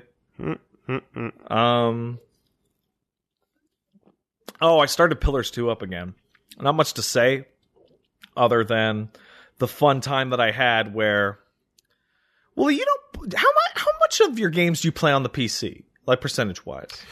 Now, a significant more than I used to, for sure. A lot of the time, if it's easier to stream and or if I don't have to switch inputs, I'll just do it out of laziness, but also because my PS4 is getting full. Yeah. So my preference is to just jump over to Steam a lot of the time. So how much does this happen to you where I load up Pillars 2 and I'm like, all the DLC is out. The game is more or less completely finished. Mm-hmm. I beat it when there was none of that. I beat it 2 full version numbers ago. So they've reworked a bunch of stuff. Cool. I'll replay it, right? Wow, this stuttering is terrible, and it didn't used to be there. Fuck. Days of troubleshooting, right? Days of troubleshooting. And, I have 4 other friends that I have that are playing the same game right now. It was like kind of a thing where, a group of friends like, hey, let's all... Yeah, and Resurgence? Yeah. Nobody has it. Just me. I go onto the Reddit, like 5 guys are complaining about it in a thread that's 18 days old, right? Yeah. It's like, oh, the new patch caused this for a subsect of people with some sort of furious. And I'm troubleshooting it. I'm like, oh my God, I fucking figured it out. It was a weird conflict between this option in the menu and a New Game Plus option. I disabled it and now it runs fine. And then I exited out of the game and saw that in between one of my because I'm turning the game off and on to make sure to test it. In between one of those, the game downloaded a 12 megabyte patch, and that's what fixed my issue. All of my shit was actually totally pointless and worthless, and what I thought I had fixed on my own because I'm so smart, no, they just issued a patch I didn't notice, and they fixed it. The other day I tried. felt stupid. I mean you should, but there's weird shit because the other day I tried to do we did a Third Strike stream. I had a good time, and then at the end of it, I tried to switch to Yatagarasu, and at some point, a patch came out that makes that game not work anymore. Great. Because booting it led to crashes hard. Mm-hmm. And usually when that happens, you fuck around, you tweak, you go through a whole bunch of little settings and stuff, and you're like, okay, well, sure. And then I switch to an entirely different computer and try to run it there, and that's usually how things go. And then in this case, it just doesn't fucking work. And you're like, great. Awesome. So... That's a good game. Which is apparently now either locked to the DS or the rare and elusive arcade cabinet, if you can find one. But I can't seem to get it fucking working, and that's the end of that. So, yeah, that shit sucks. I fucking hate that. And I hate that what it comes down to a lot of the times for me is like, you get it on a console, it'll just fucking work. Usually. But there's a storage space premium. Yeah. You know? And we'll just delete the shit, man. I know. But then there's stuff where I'm like, it's going to do that. We'll just re-download it. It takes like 10 minutes.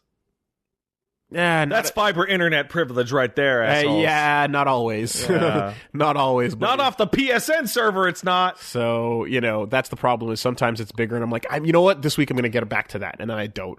Like FF15 or FF15 was sitting around for a while.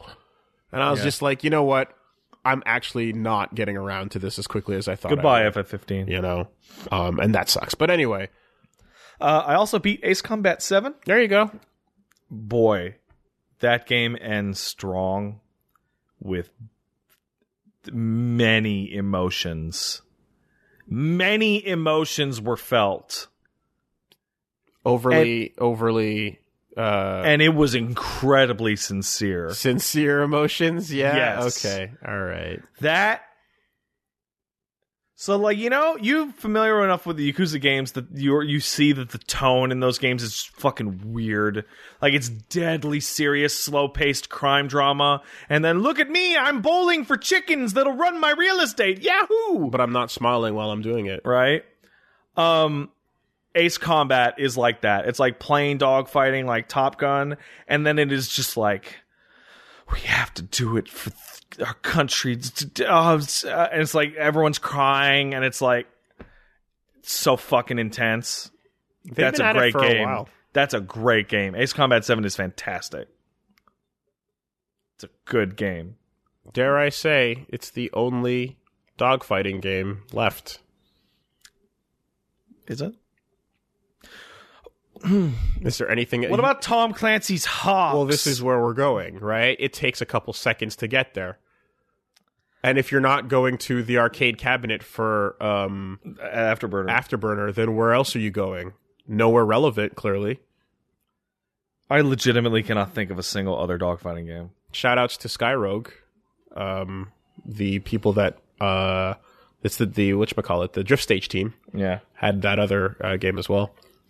Yeah, Ace Combat 7's owning it. It's a great game. Yep, fantastic. And that's it for me. So if you want to see more of me ramble on about this stuff and play video games, you can check me out at twitch.tv/angriestpat. Okay. That's twitch.tv/angriestpat. Let's take a quick word from our sponsor. Let's do that. This week, the podcast is sponsored by Netflix. Hey, Netflix. I'm obsessed with this podcast. Ever watch something and become so obsessed with it that you can't wait to talk about it with your friends? Yes. Yes. Bobby Finger, the host of Who Weekly, feels the same way. So every other week, Bobby invites guests to talk about the Netflix shows and films they're most obsessed with in the new podcast, I'm Obsessed with This. Tune in to hear about the binge-worthy shows like Russian Doll or Sex Education. And subscribe to I'm Obsessed with This on Apple Podcasts, Spotify, Stitcher, or wherever you find your podcasts.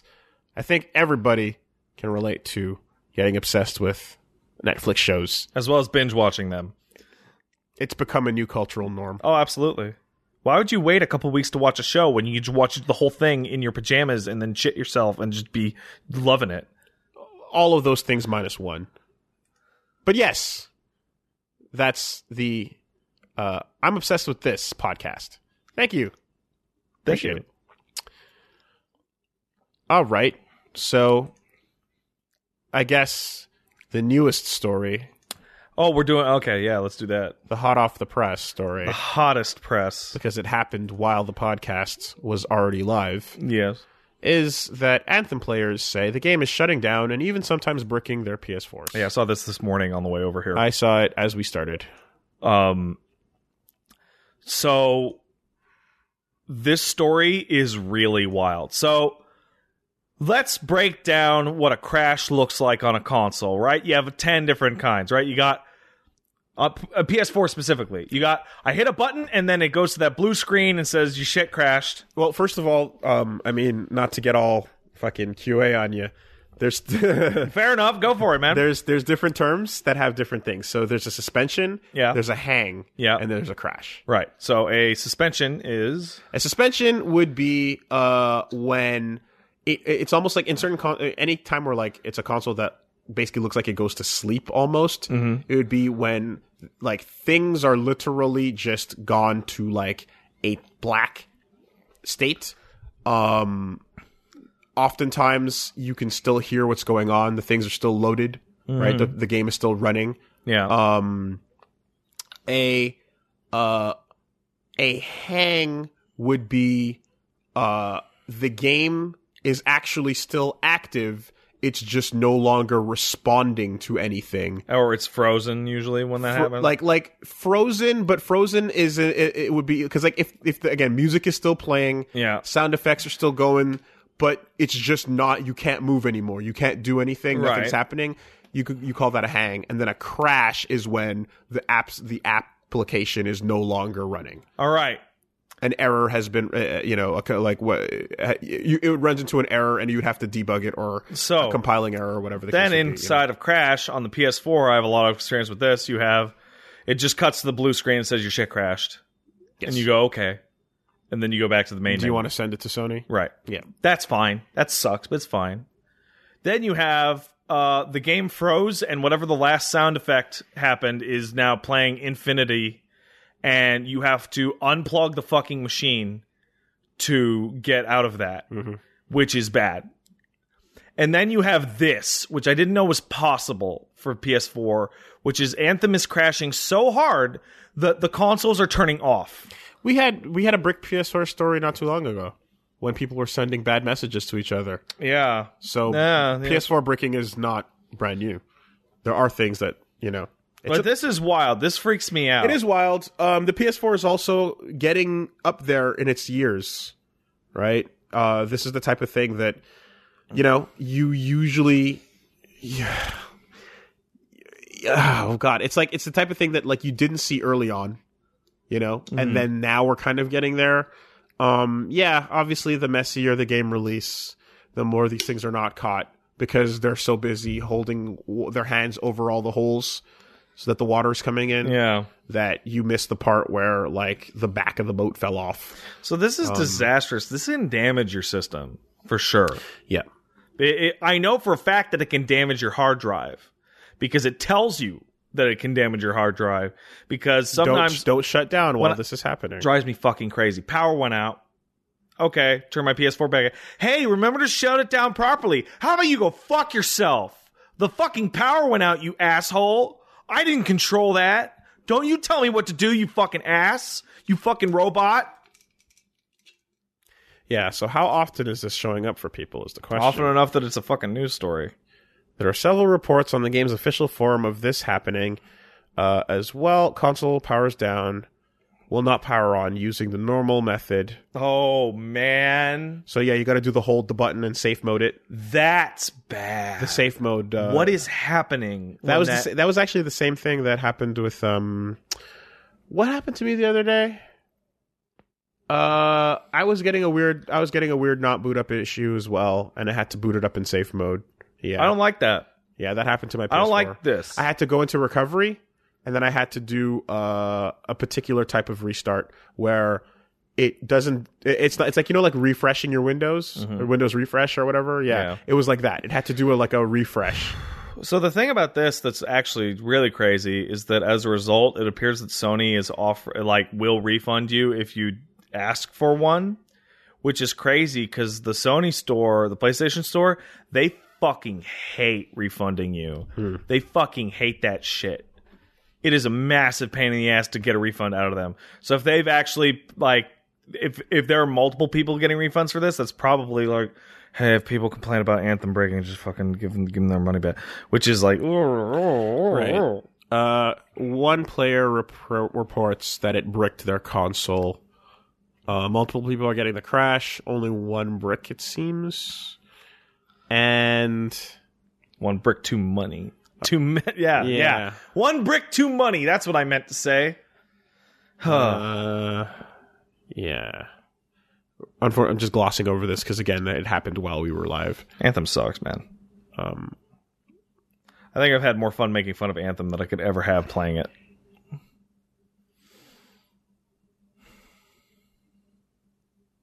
Ugh. Nope, just warnings from the Reddit. That's about it.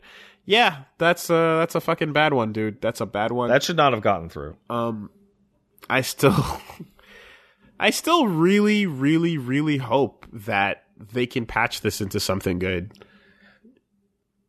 Like, it would be cool to see it patched into something good. I don't think that's actually possible. I think it's possible, but I think it's going to take a very long time. No, here's the thing. Here's the thing. and right? Because here's the thing. The original first story on the docket was that BioWare deploys a patch to fix their loot problem, as discussed last week, where we were talking about how it actually is like it's a number. Yeah. And you can modify that number to adjust. You can juice it. You can to fix that loot problem that we were talking about. Where I'm like, yeah, no, it's not going to take them a year to do this. It's not that. So we were talking last week about the problem with you getting weapons that are worthless. Yeah. And the tethering timer and such. And yeah, basically they put out a hotfix note saying that the inscriptions are going to be fixed. Masterwork crafting costs are going to be fixed. And a lot of the and the whole thing about you getting worthless items is not going to happen anymore. So here's the thing, Wooly. The technical state of the game and stuff like this is one thing. The design of the game is the other thing. Yes. The design of the loot game they have created has serious fucking problems. The main fact is that the guns are all the same. For a loot game, that is a fucking problem. Because you just want the biggest number then. It doesn't even matter what gear you get. Right? Mm-hmm. And the design problems, those take forever to fucking change. They usually come alongside expansions.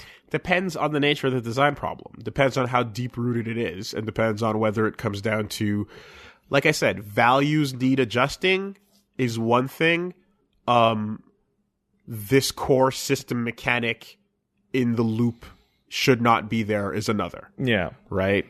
What we were discussing is values need adjusting. This happens, you get a thing that's shit, or what you get is not what it should be, or the rates, or you know what I mean? Like all of that is very tweakable, and you can hot fix that. But we've seen miracles happen in the sense of No Man's Sky. I wouldn't call that a miracle. We've seen giant turnarounds happen in the sense of No Man's Sky. They kept working on that game for years and years and years. We've seen bad launches turn into better products in the form of No Man's Sky. What concession do you want here? It's a different thing. I don't want a concession. I have zero faith that this game will be improved to the point of goodness. Yeah, that's fine. That's plausible. Plausible. Take that as your word. I'm merely saying that I hope it does. Yeah, because that'd be cool. Then that'd be cool. But I doubt it. I mean, Warframe will still exist. Nothing's going to stop that from existing. What does that have to do with this? Oh, because like chat was like, but Warframe. Yeah. So I was just like, yeah, Warframe exists. Yeah. I don't understand. I'm just saying that it would be cool if the game could fix its problems so that like what I do like about it is not surrounded and mirthed in garbage. Yeah, that would be It would be a nice. lot easier to let it go. See, because here's the thing, right?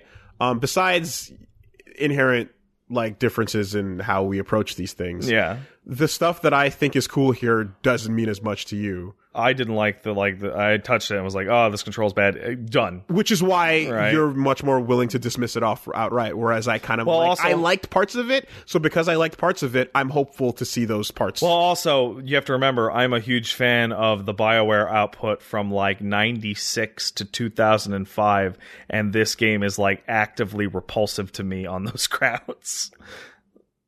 Fair enough, but as the future of BioWare is this crappy loot game. Certainly, but we're also talking excitedly about Respawn's latest battle royale. Yeah. So Respawn makes shooters. Things can happen, you know. Wooly, I used to be into fucking Call of Duty 4 and Modern Warfare 2. I know, but not battle royale necessarily. I played PUBG, that was the first one. We found out about that live on stream together. Yeah, like 6 months after it came out. Yeah. No, it just comes down to even though this is not what BioWare traditionally makes, and what they traditionally made was something that scratched an itch that no one was really scratching. Yeah. What they decided to swerve into is a thing where I'm like, oh, but I do like those robots though. Yeah. So I'm like, I'd like to see. This is just Mass Effect Andromeda 2. Ooh. And I don't see it that way. It feels like Mass Effect Andromeda 2. I don't see it that way, and the reason why I don't see it that way is because I have no feelings about Andromeda. No, I mean I think it literally is Mass Effect. I think there is asset reuse. I think that the game's core basis is from Andromeda because it feels the same, just with flying added. I haven't heard that. Interesting. Okay.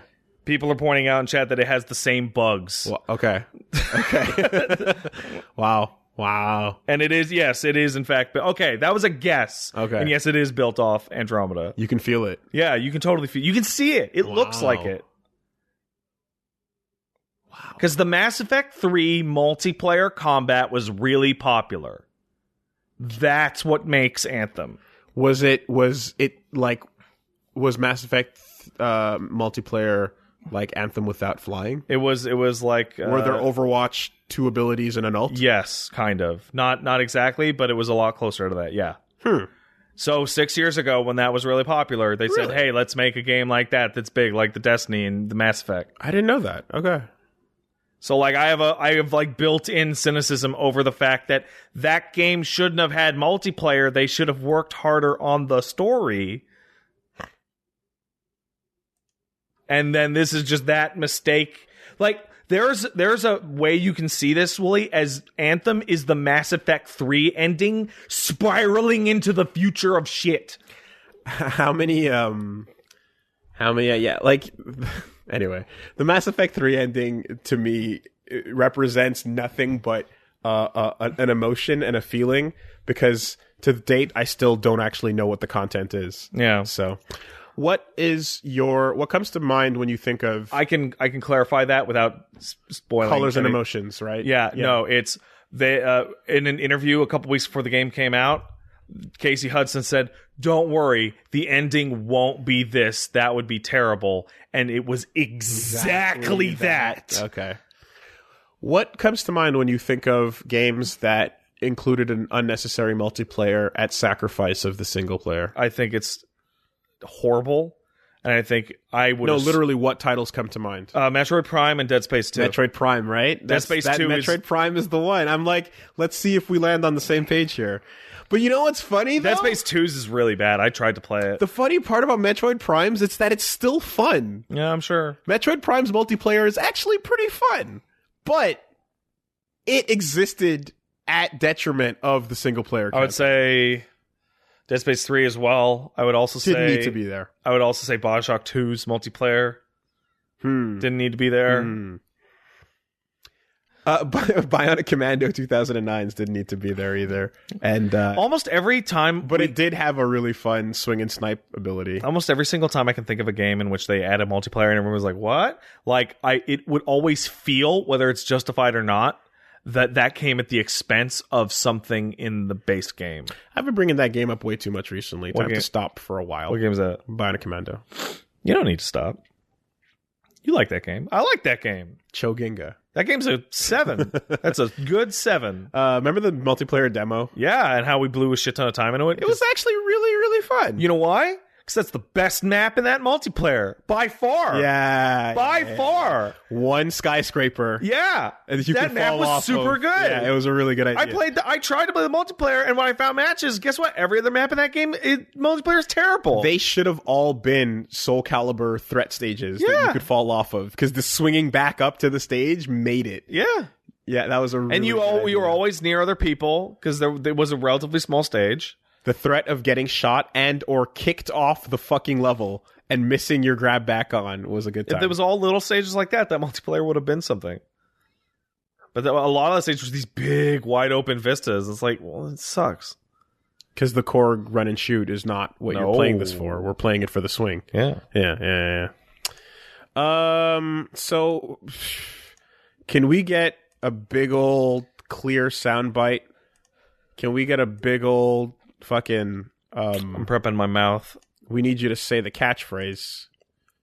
Can we get a big old egregious? Can we get a big old egregious coming from you?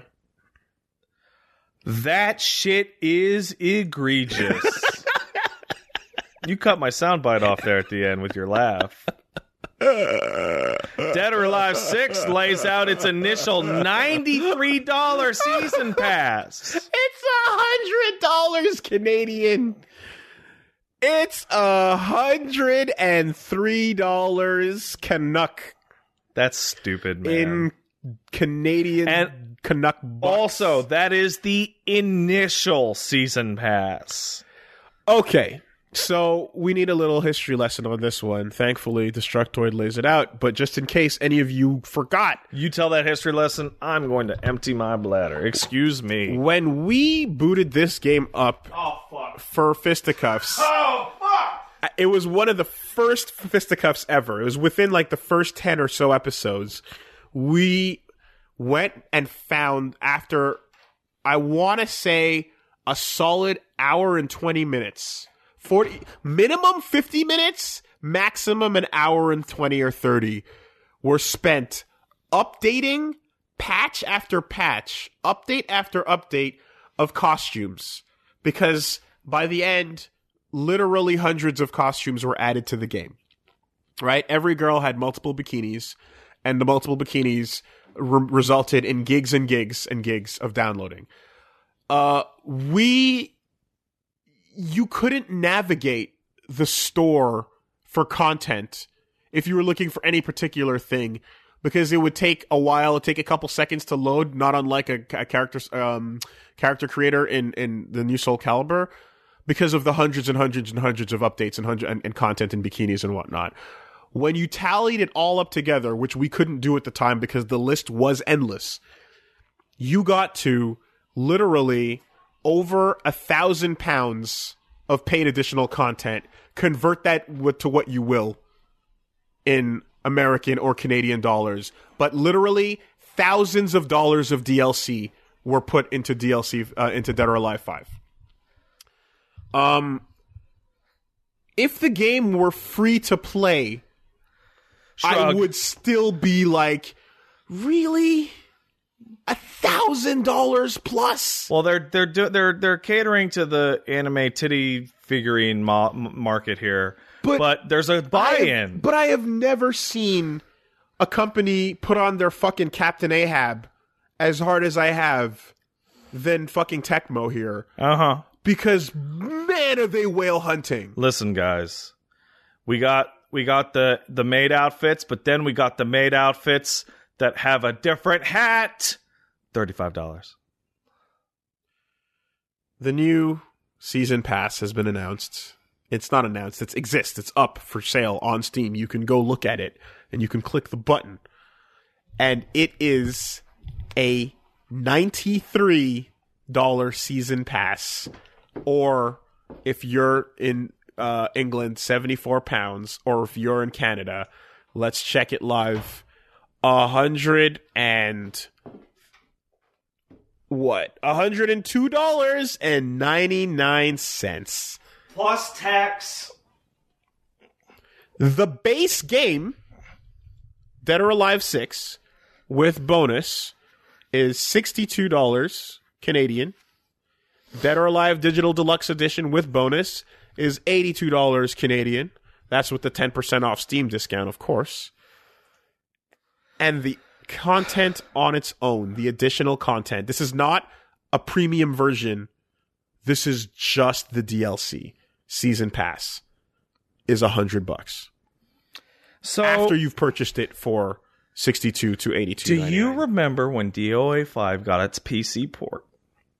And Tecmo Koei came out and said, "Hey guys, please, please, please don't make any, nude or creepy mods for the game because that would impact its possible future on the PC as a series," right?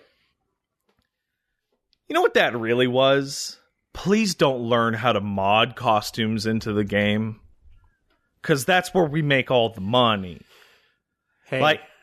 I've seen screenshots floating around of what people can do with DOA 6 mods. You can change the body size. You want a bunch of big fat ladies with giant ass fucking milkers? Go for it. Elizabeth should never be seen in a compromising position. Whatever you do, don't do that to Elizabeth. I think Ken Levine even said something like it's like she's the team's daughter. This is really screwed up. And everyone was like, you made it worse. Everyone was like, you just oh, where did this come from? I think that was the same interview. It's like it wasn't there before, but now it is. Uh-oh. Oh no. Oh no. Modders that were otherwise completely uninterested. Oh, you told me not to? Are now showing up. Artists that had no stake in the game suddenly have skin in the game. Well, anyway, Dead or Alive, day one. What are you getting for that $93 to $100? That's a good question. That's a good question. All right.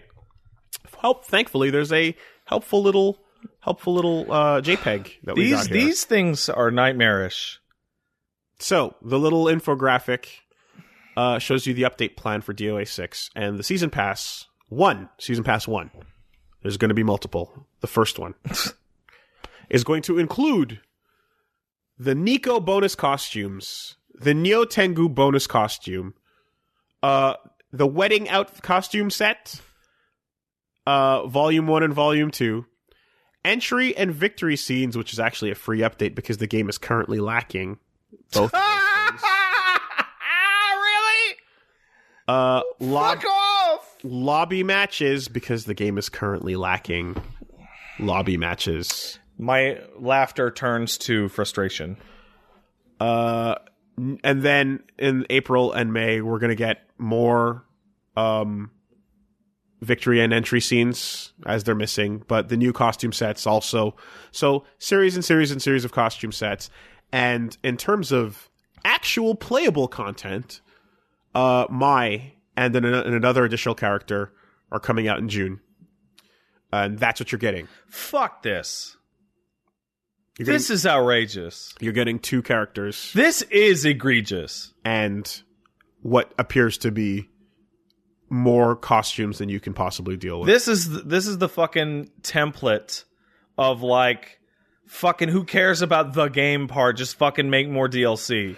Well, it makes me feel a little bit silly about BB Tag's pass and how we were going like, wait, why is this so expensive? Well, it's all the road to more worse. Because you're looking at like the 20 characters and going like, Wooly, this is really important. This is incredibly important. Do not feel silly. Because this kind of thing is about eroding what you think is fucked up over time. Right? This is so bad that it makes you look back at cross tag and go, I guess that was fine. No, it wasn't. Yeah, because you're going like, man, that's a lot of money for the 20 characters, and these are existing sprites. And come on, But now you look back and go, that was 20 characters that you played as in the video At game. least. This is 2. I eagerly await this week's Jimquisition. Now, guess what? Guess what, right? Outside of Mai and whoever that other guest character is, like, yeah, that's all cosmetic. That's all outfits and bikinis and wedding dresses. And it's all for those who really, really care about it that much to that degree. They need it. But I don't know, like, there's just, isn't there that place that you're supposed to find? Wait, it exists already? Jim already made it? Fuck off. Good old Jim. That's funny. Thank God for him. Isn't there that place where you're supposed to, like, look at it? There's a 3 days ago, yeah. Yeah, there's that space in between the ugh and the, like, yeah, fair, you know? So that you have to dance in between with this stuff, where we've come to now, we've more or less accepted this future of video games, and we've accepted gacha as a thing that exists, and we've accepted loot boxes as a thing that exists, and there's a way to... Well, that one might be changing. But, they're like, for example, when we looked at how they're like, Apex is going to tell you the percentage, and this, that, and blah, blah, blah. There's things you can do to be less gross about it. Take the stink off. And that's what it is. And so you kind of wonder, like, is this, like, why is this allowed so much as, like, when you get to cater to just a select group of people, and the select group of people are more than willing to just do that, so you're getting only whales. Yeah. You know what we're looking at with this? Why ever stop? What we're looking at right here is the isekai Blu-ray market. Right. Yeah. It is right. It is what ruined the anime retail market. And your entire seasons of don't the anime industry. Don't be an apologist. Are you deaf? I'm sorry. What are you? What is wrong with you? How is what I'm saying Anyway, you're out of your mind if you heard an apology in my phrasing there. I'm saying it's fucking gross and weird that you're going to exclusively target the whale audience that's happy to hand that over at absolute disdain for the majority of your player base, who are normal people that are like, I would not mind supporting this game if I like it with 1 or 2 pieces of additional content. But you're throwing all of that out to serve this extremely limited fan base of people that are willing to shell out $100 for fucking literally just costumes and 2 characters. You know what bums me out about DOA 6 in particular? I feel like we all made a collective agreement with Tecmo Koei, right? And they said, listen, DOA 5, the core of it is I'm a fighter, right? And they tried to do it more seriously. You remember that? That didn't work out as well, so then they made a shizillion costumes, right? But Last Round's a good fighting game. Yes, it is. Right?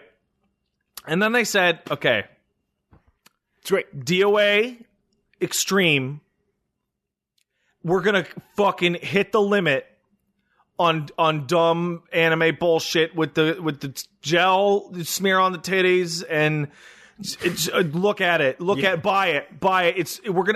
And I feel, and then the DOA 6 trailer came out, in which some of the characters' designs were like classed up a little, just a little, right? Like Kasumi's.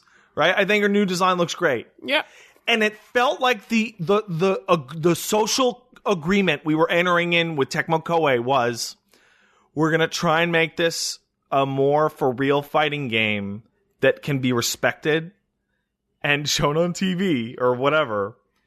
And we're gonna we need to wrench those creepo dollars out of the creepos now, and we're gonna do it with this. But then someone said, no, keep getting the creepo dollars. Why would you not get the creepo dollars? Now, 7 days ago, I was absolutely up at bat, and will continue to be up at bat, for the continued existence of creepo. Yeah. That's allowed to exist. It should. You don't, I would say. You don't have to censor that or make that a controlled substance of some kind. There's no war on it that you need to start. There's multiple things here at the detailed level where when you zoom in, you should not then, therefore, absolutely rake the consumer over the Well, coals at some point, for their access to the creek. At some point, somebody said we need to divert resources from lobbies in order to get more Marie Rose costumes. And this is where right, and like, come on. Exactly. And so this is where the story turns as it is, because you're like, wait. No lobbies, no pre-fight, post-fight, nothing. There's missing content. I'm seeing clips of this game at launch that look busted. Look, the game looks fucked. Like John Lee on a fucking hill, just calming people as they float down to Earth. Yeah. So, the idea that you had to the idea that you had features like lobbies and intros weren't considered and important, that weren't ready for launch. But and here's the other thing now. So this is what I caught wind of, and this is just I've seen people talking about it. I haven't looked into the actual details of it myself, but there were folks talking about the fact that the drop rate of costumes in the game initially came out and was a really slow, egregious rate. Yeah. They patched it to be even slower, so that it would be harder to get that content. Mm-hmm. And then after complaints, they reissued a speed patch to put it back to the original slow rate of unlocking content. Well, as of now, it has actually... I saw Austin talking about it. They patched it, I think, today to be 100 times faster. Like, I shit you not, in the fucking title thing, it goes times 100. So that's the bonus. That's a fucking knee-jerk response. That's the bonus buff that was put up or whatever. That's a fucking, the numbers are bad. Yeah, so hit the button. We looked, like, the last time I remember we were talking about the lint and pocket pennies you would get for Honor matches. And they improved that very significantly. And then they went, and then they fixed that. So, this is one of those things where you're like, in addition to missing content, this ridiculous season pass with very little actual playable content in it, and just the cosmetics there which, makes it more skippable, I guess, but it's just super fucking weird with the pricing on that. You also go, and if you choose to go the hard route and just play it to unlock it, the game really, really fucking rakes you. In-game economies for stuff that you could buy is delicate. You have to tune it so that people think it's actually worthwhile to do at all. Or else they won't even buy them. It's been a long time since the greed has been this outrageously out on display. Yeah, it's pretty fucking bad. So there's no way. Wow, I'm looking at a picture of a Kasumi in a wedding dress. That's and Kasumi in a wedding dress. Marry my digital waifu. There she is, just for you to marry. Yeah, this is. It hasn't been on display to this degree in a while, and I want to say that the anger is going to be loud and swift, because this is multiple angles you're doing this shit on. They shortchanged the game over this. If the game came out feature complete and also included this, I would go, you know what? The story would change. If the game was free, if there's a lot of aspects be like, to you know it, what? This thing's a ripoff. Don't buy it unless you need to desperately jerk off to all the wedding photos. I don't want to say if the game was free, because it's like, I don't want to say like, oh yeah, these games should be fighting games like this should be always free from now on or whatever. It's just more like, I think if this game was free, I'd be rolling my eyes and be like, okay. But I bring it up because they tried this type of thing before. Yeah. Right? They tried DOA, as just like with Tekken Revolution, they went the route of trying it out. I think Austin posted a picture on Twitter of like he downloaded a DOA 6 unlock key, which implies the DOA 6 core or whatever is coming relatively soon. Okay, right. So it will be free. Right. But that will also lock all the characters. Right. So as a game that has dabbled in that before and has been willing to, then they can play around with it a little bit more. But the combination of all of the above is just not a good look, and holy shit. No man. lobbies, man. You gotta hold the greed back. You gotta hold the greed back. You can't do this Star Wars Battlefront shit, out the gates like this. But you can if the whales that exist are happy to continue feeding it. So that's the weird part about it. It's not like everyone's getting fucked the end. It's like, no, you don't have to, you can ignore this, but we know who we're selling to, and it's not you. It's these folks. and they're okay spending that money, so we're going to lock it Now, behind this ridiculous thing. I'm not- They could have charged 3 times that amount. I'm not an economist, but I do know a couple things. And it is one of my professors told me way back, one of the core tenets of economy or whatever, and it's important to not get too short-sighted, because a lot of people say that the purpose of a company or a product or whatever is profit. It is to make money. Mm-hmm. And the answer to that is no. Mm-hmm. Products are supposed to make money. Companies are supposed to create value. And that is the crux of what the stock market is. That's why Amazon does well, even though Amazon makes no money. It makes negative dollars. But it is so valuable that people keep pouring money into it, right? Games can be looked at kind of a way. This will make a bunch of money, but it makes Dead or Alive as a franchise less valuable overall and will make people care less overall, and it is short-sighted.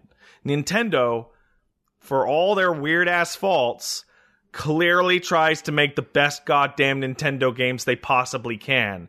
And as such, when a successful console like the Switch comes out, everybody goes, yeah, fuck yeah, Nintendo! I love Nintendo games! They're good! Let's go buy a ton of them! And they make a shitzillion dollars. Right? When it comes to Dead or Alive 7, the conversation is now going to revolve around, well, is it fucked up? Does it suck? Instead of, oh, I love that series. I'm gonna go get it. It's short-sighted. And that's what happened to the fucking anime industry. Look how fucked up Blu-ray costs are in the anime business. You want 3 episodes for $90? It's got the true ending to the Persona 4 anime on this Blu-ray. Fuck off. Hey. Aniplex. Okay. You ready? piece of shit. You ready? You ready? Yep. Okay. You press start.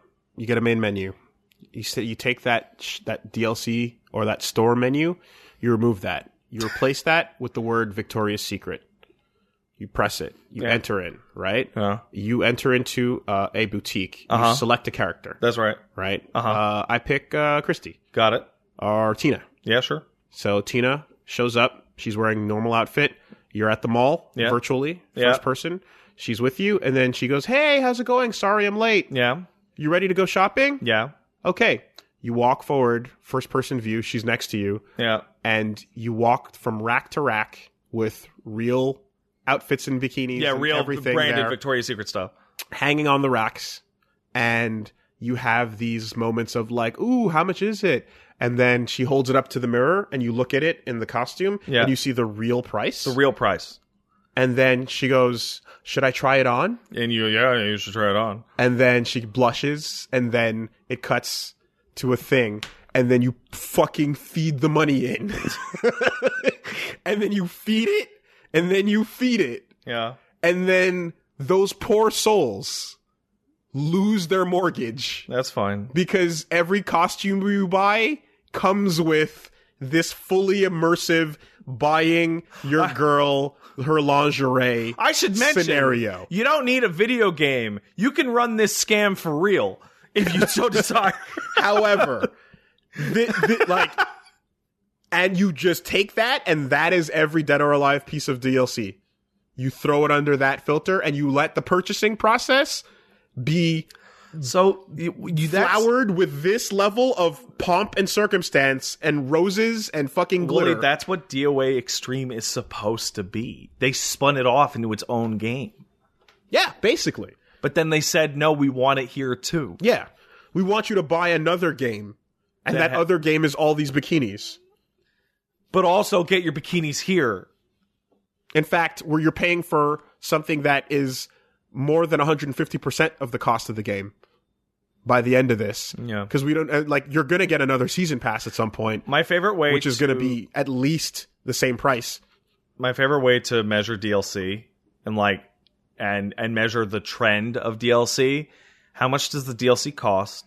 What is it as a percentage of the game? Right? Jetstream Sam in Revengeance. Yep. His DLC cost, I want to say $15. Is that what it cost? Don't remember. Something like that, right? it was about 30-ish% of the game over, but as a completely new character. Game 60, that's worth it. That's totally worth it, right? Pillars, this DLC, the RPG's about a 60-ish hour game. DLC comes out, adds a bunch of new features. You can't really wrap that into a percentage, but you can do it, ballpark it. Adds a big new huge area in a quest. Okay, maybe that's 10% of the game's total content, but it adds a bunch of features and items. What is that, $10? Okay, that's worth it, right? All right, let's look at Dead or Alive 6. Okay, the core game... Sam was free. Sam was free? Really? Jetstream Sam was free. Was Blade Wolf not free? I don't remember. I'm just quoting chat. I don't remember that. Well, shit. Even better example. Now let's take Dead or Alive 6, right? All right. The season pass contains two characters. PC. Right. Okay. It was free on PC. Yeah, you had to pay for it on the consoles, guys. There you go. Okay. Comes with a bunch of costumes. Let's say it increases the total amount of costumes in the game by 50%, right? That's a generous estimate. And two characters as opposed to 20 in the base game, right? What is that a total content of? 20%? 25% if you care really a lot about the costumes? But it costs 150% of the game. That's absurd. That is fucked. That is super fucked. So do you think that the percentage at bare minimum should be reflective of the percentage of the price? Ballpark. Yeah. Of some... If you buy a DLC that costs $5 on a $60 game and the game's really long and feature rich and the $5 DLC you bought was a hat, yeah, that sucks. Yeah. Unless the game is fucking free. Or if you spent $5 on an additional 5 missions or an additional mission that's 3 or 4 hours long, or you do, because you can go the other route with it and be Hollow Knight, yeah, where you're undervaluing yourself too much. I don't think that hour count is a good use overall. I think feature, sure, all that should all be rolled in, sure, and just be how much more value did this add to the game? Is this season pass twice as good as the game? Now, here's the question, right? We don't know how many bikinis are rolled up into that number, but we can assume that if it's to match DOA 5's amount, it's going to be in the hundreds.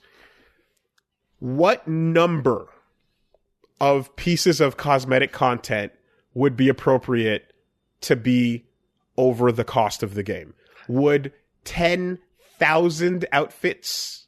Well, see, it's really funny enough? Because we talk about let's take the free example, right? Because that screws the math up. How much more cosmetics per dollar is there in Warframe than the game? Infinity. Yeah. Right? The math doesn't work. For a game that you buy like this, I don't know. I really don't. What's the number? I don't know. But I know it's gross. What is it? I don't know anything about art, but I know what I like. Right? Yeah. And there's also, I think, an old Supreme Court case in the U.S. where it's I don't know what obscene... I don't know how to define obscenity, but I know it when I see it, or something like that. Yeah. This is obscene. Because... this is obscene. And not because of the titties. Those are nice. Because, again, if I'm, My brain will tell you, like I said, you get that Victoria's Secret menu in there or whatever, you spin what you got to spin. Yeah. You know how you spin this? You go, hey, man, that's 10 cents per outfit. Yeah, sure. If it's 10 cents per outfit, holy shit. Look at the value. If they say, hey, if that wedding pack isn't one wedding costume per character, it's 35. Okay, you know what? That's pretty crazy, actually. But it's not. It's one. For most of them. I bet it won't. Or what if they were $1? Well, that's a value of $1 per costume. Yeah. $100, you're getting 100 costumes. Okay, you know what? Fine. But it's not. You know it's not. It's going to be a ridiculously large amount. It's going to be the over entire... time. It's going to be, if we're looking Season pass... I don't think for... Right? Hey, let's look at it. Let's assume each one of these sets is the whole cast. No, it's half the cast. Costume set 1 is going to be all the girls, and costume set 2 is going to be the guys. Okay, so you think the volumes represent... Yeah, okay. I do. So you think that this is actually 1 set of costumes, 2 sets of costumes... Yeah. And then that's it. Yeah. $2 per costume. If there's 50 characters or whatever the fuck. But also, it's like, hey man, you need every costume. Yeah. It's a fucking just... I want to be able to respect DOA. As a fighting game. I mean, that's hilarious. That's and it's sentence based on the history of DOA. I know, here. But DOA there's a couple of those games that are fantastic. DOA gameplay has gotten way, way better with the recent games. Yeah. But and I don't mean because it's a creepy anime game. There's tons of creepy anime games that you can respect. Unius is a creepy anime game, but it's just an anime game. Yeah, you heard me. But like this, like the product is like slimy. Like the business aspect of this game is like repulsive. And it sucks. MyDOAcams.com. Oh boy. Yeah. Anyway. Play a little sound every time you buy a costume. Oh, do we have any Unius news this week? We've got the big news. If we can go there next, is that where you want to go? I want to go to the place where you forgot to turn your phone on silent. But it's a great ringtone, so it is a good ringtone. It's pretty good. Enjoying it. Was that important? Breaking news. Oh fuck! Oh, are you serious? If it's not breaking, I'm gonna blow it up. Oh, I love that.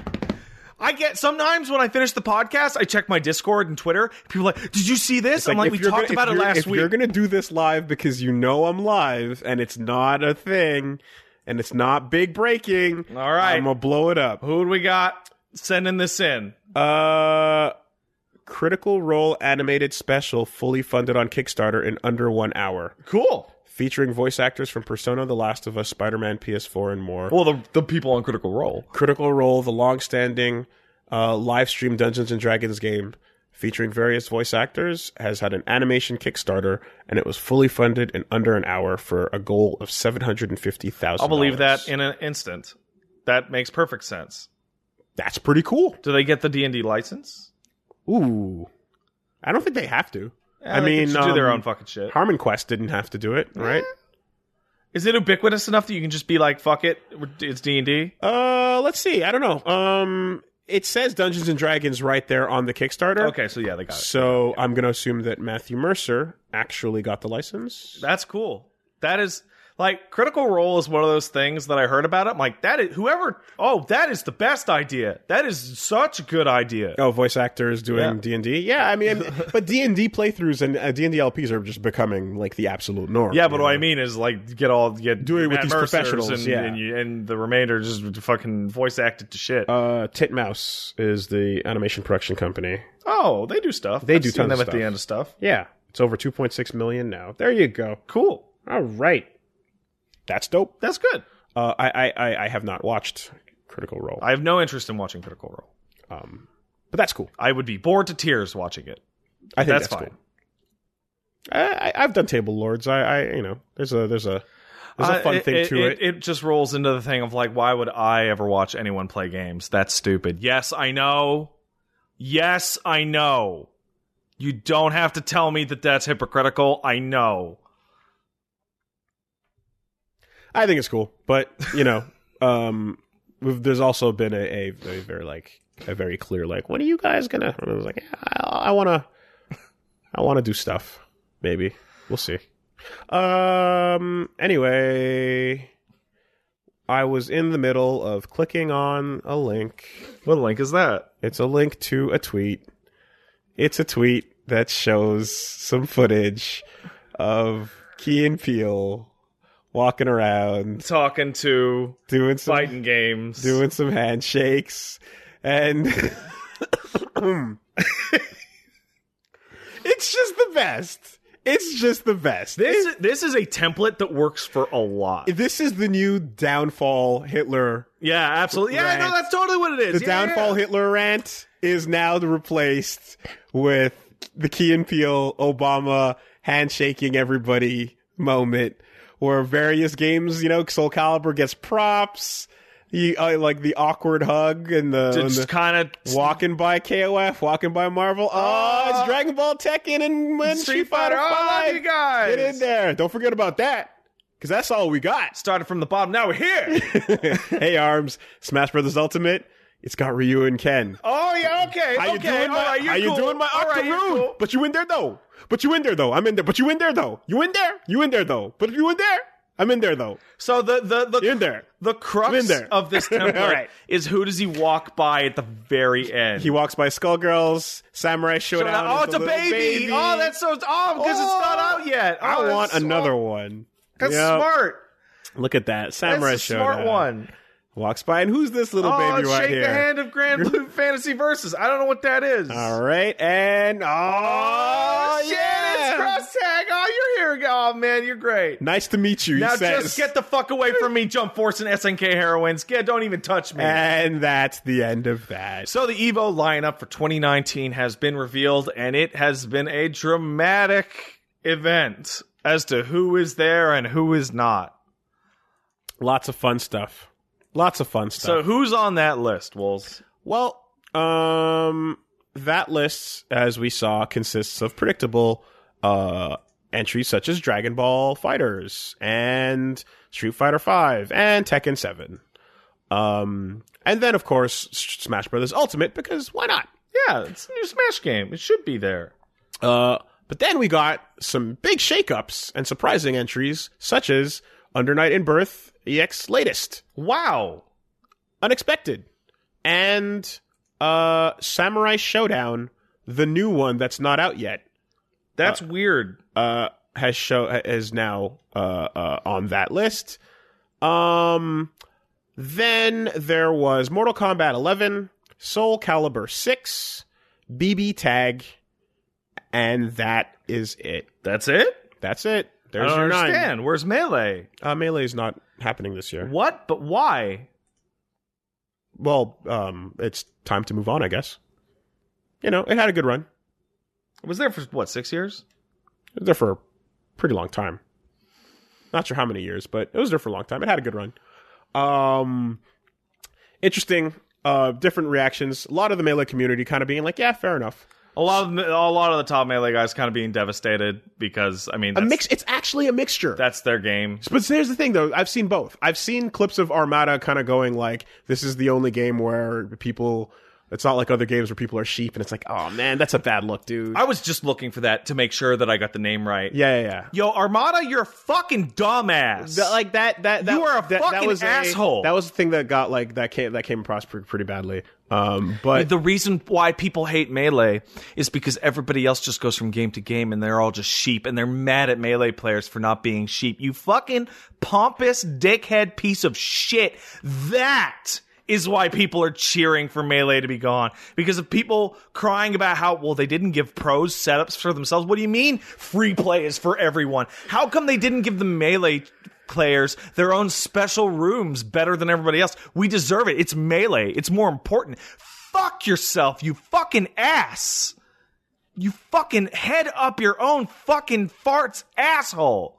God damn it.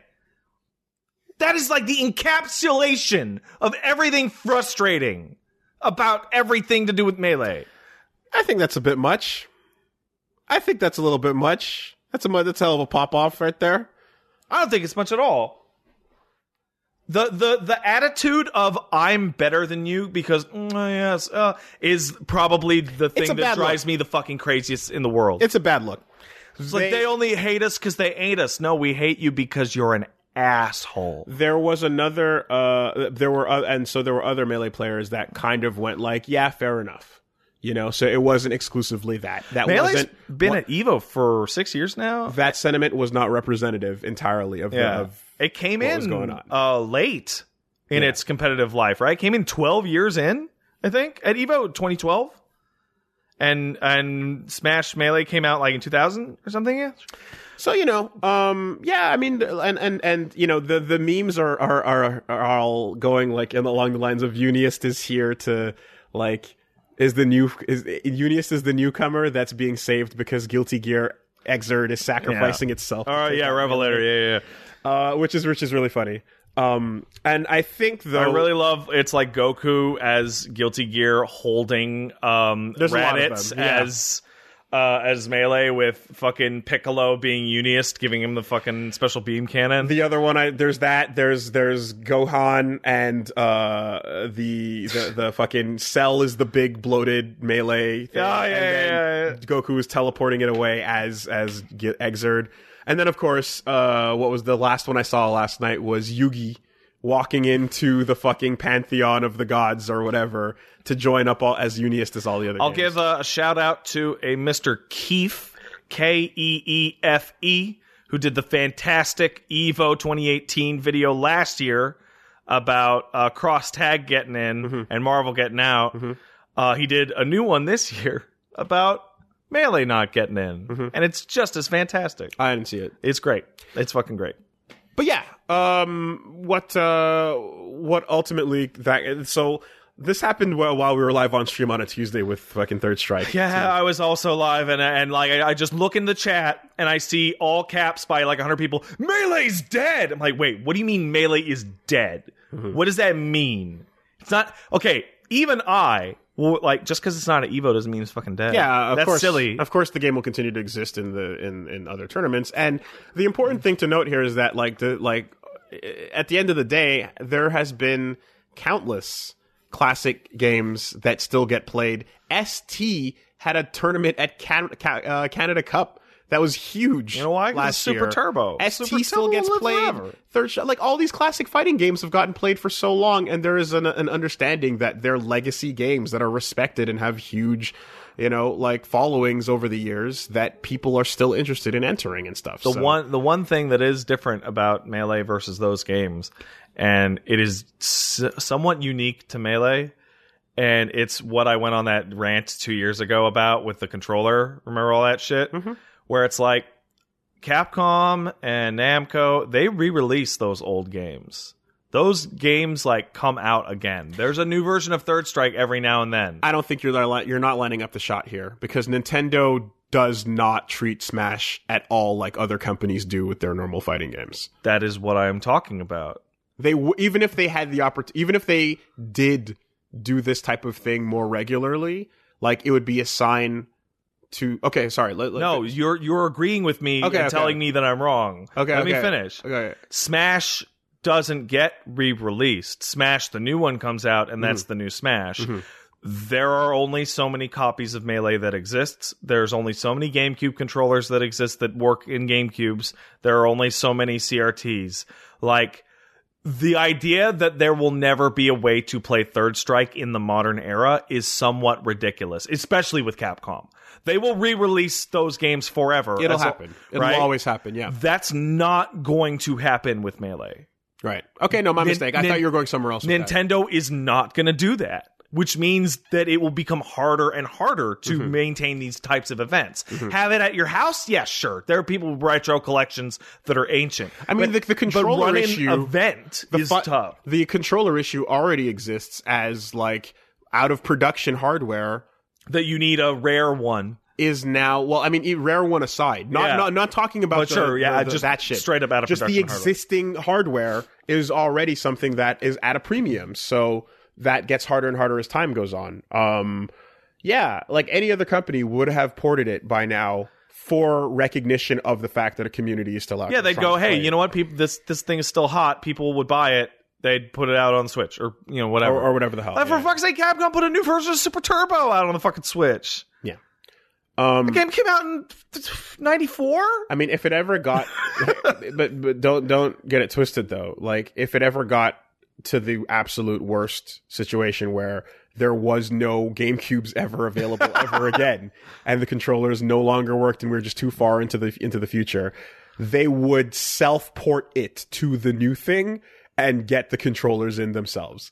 Like, I think the level of code, like, what's the word I'm looking for? Reverse engineering is higher on that game than any other video game. I want to almost say ever. I agree with you 100%. But every time you take a step away from that, the more niche it's obviously going to get, because it's like, to get into this fighting game, you need to download this thing and import, you have to homebrew it. And then that becomes a place of like, not Capcom, Nintendo is not going to play nice with people that are reverse engine. That's why they killed Project Melee. Yeah, right? I don't imagine that. So it's going to become even more like insular. Like it sucks because the only there is a conceivable universe in which Third Strike has a resurgence that can't happen with Melee because there just aren't enough ways to actually play it. You know what the most likely one is? What's that? The GameCube Mini. Yeah, I can see that. I can totally see that. That's how it. That's your best shot. But that's a one-time reset clock. Years from now. Yeah. That's a one-time, like, we're just shot in the arm. So anyway. Oh, Armada was the controller guy? Great. So there you go. Lots of... It's a baby, he's stuck up his own ass, and he's possibly a cheater. Great. So yeah, this Evo lineup was mostly predictable, but then some big old surprises getting in there. Sam Show is the biggest. Yeah. This is getting extra weird. Now, at the end of the day, every game comes with its own mixed messages, and every game announcement comes with its own, like, so the big fun takeaway is Melee's dead, and everyone goes on that fucking whatever, And I'm not trying to poo-poo. It's just like, yes, all right. The thing that, of course, I'm going to bring up is ever since that Skullgirls. So it's weirder and weirder with what gets in. We get 9 games on this list, right? So let's take a look at the list. Games that everyone knew was going to be there and to a degree had to be there. Tekken, Street Fighter, Smash Ultimate, and DBZ, and Mortal Kombat. Those are all going to be there. I would even go and say every game in this block, in this 3x3 block, got its own reaction separately that I have to it. But you look at Street Fighter V and the answer is, of course. You look at Dragon Ball and you go, of course. Tekken, of course. Yeah. Why? Established, current, still releasing content. Biggest thing ever. These are what fighting games currently are. Smash Ultimate, obviously. Brand new, Nintendo's pushing it. It's out, it's big, it's happening, things are going for it, why not, right? Under Night in Birth, fuck yeah. Can't believe it. Awesome. That's crazy. That's super exciting, that is great. Why? Because that game has been out, it's been good. It's a good game. It's never got any type of spotlight like this. Yeah. It's always been relegated to the side, and it deserves this spotlight just as well as any other anime game before it. Yeah. Right? The quality is absolutely deserving of it. Fuck yeah, Unist. That's a win. Thumbs up for you, Unist. Right? King of Fighters doesn't get in. And I guess I don't know what the numbers are by comparison, but I feel bad for Hell Pockets and crew because KOF is a staple of fighting games. Yeah. It, to me, feels like it's something that should be in the pantheon. Right, but 14 is not 13. 14 is not 13. And but 14 has still got a huge group of people gathered around when you walk by that at EVO. You see that corner, and you know that's the KOF corner. Yeah. There's a lot of people there. I feel like KOF deserves You're hearing a lot of Portuguese. You're hearing a lot of Spanish. We'll see. SNK obviously gets to determine somewhat, I would assume, what they kind of want to push or don't want to push. Yeah. So when I look over at Samurai Showdown, I really scratch my head and go, what? Okay. That's a weird one. And anytime you get into that, and this is how it was with BB Tag, and well, slightly. So BB Tag is still there, and I'm like, I guess, okay. BB Tag, it was like that when it got announced for EVO, that game's not even out yet, right? It could flop. Samurai Showdown is coming out right before EVO. Like weeks. The gap in release to EVO has gotten ridiculous. Yeah, it's stupid. And EVO represents the World Championships of fighting games. That's what they called it themselves. Yeah. And when a game comes out and has a tournament at EVO, like, it doesn't usually see, like, when a game comes out and has a tournament right away, that's a promotional event. Yeah. Right? That's all that really ends up Because every being. match has new shit being discovered. Because the game is too new for it to be, like, a fully developed scene and community and game that we've gotten accustomed to, right? Yeah. There's a reason why characters that are not out for at least 2 weeks are banned from Capcom events. Because that's not fair. Right? So the newness does officially matter in some regard. And in this case, like, you're looking at a brand new game that's getting the same spotlight of that treatment. So it feels like a promotional tournament edition as opposed to something that is existing and established. So I think the Melee Dead memes BB Tag with 2 months out felt the same. Yeah, but it was closer than this. And of course, I'm going to say it until I get shot. But Skullgirls had 6 months out. Yeah, you're completely right. And was called. I've been saying it now that you reminded me. It was called Too New for 6 months. So I look at this. Those standards don't apply anymore. The Uniest killed Melee or Revelator killed Melee for Uniest things are really hilarious, but that's not the reality. Sam Show killed Melee. Sam Show has absolutely no right to be on this list. Other than SNK probably asked really nicely. Now we get, which I'm guessing, Arxis asked really nicely as well cross about tag. BB Tag, and they had a card to play, which is like you want to keep playing Dragon Ball at the event, right? And the answer is yeah, dude, we do. SNK makes a choice, and the choice they make is not King of Fighters. It's in fact it's the new thing, gaming. And that's a marketing decision. Of course, it's a marketing decision, right? So. You don't, whether it comes down to what should or shouldn't occur, what has become very obvious is that the criteria is no longer what we thought it was. No. The criteria is no longer what they said it was back when Skullgirls was being decided. No. So, now what is the criteria? Well, the criteria appears to be a mixture of what the biggest things are. And who will pay you? What is looking for promotion? And I would suppose underneath both of those is what does the Evo staff want? Actually want, yeah. You know, to some degree. And does Mr. Wizard hate titties? Well, goodbye, dead or alive. That seems to be what the case is. To me, I would like the version of it where it were based on mostly community influence, establishment, and the fact that the games are out there, you know, doing it. Like the way Unist got in, I would like that, you know? I like Exerd a whole lot. Yeah. It is a bummer that it doesn't exist. But it's also like a triumph that it like passed the torch down to Uniest, because Uniest deserves a shot. But that's also the fastest a game has come and gone in some ways. Specifically Rev 2 in some ways, because I guess they just didn't want Arxis having 3 slots on that list. You know? That makes sense. French Bread gets back in there. No. But yeah, MK11. That's a new game. It's a new game, and it's Mortal Kombat. It's a new game.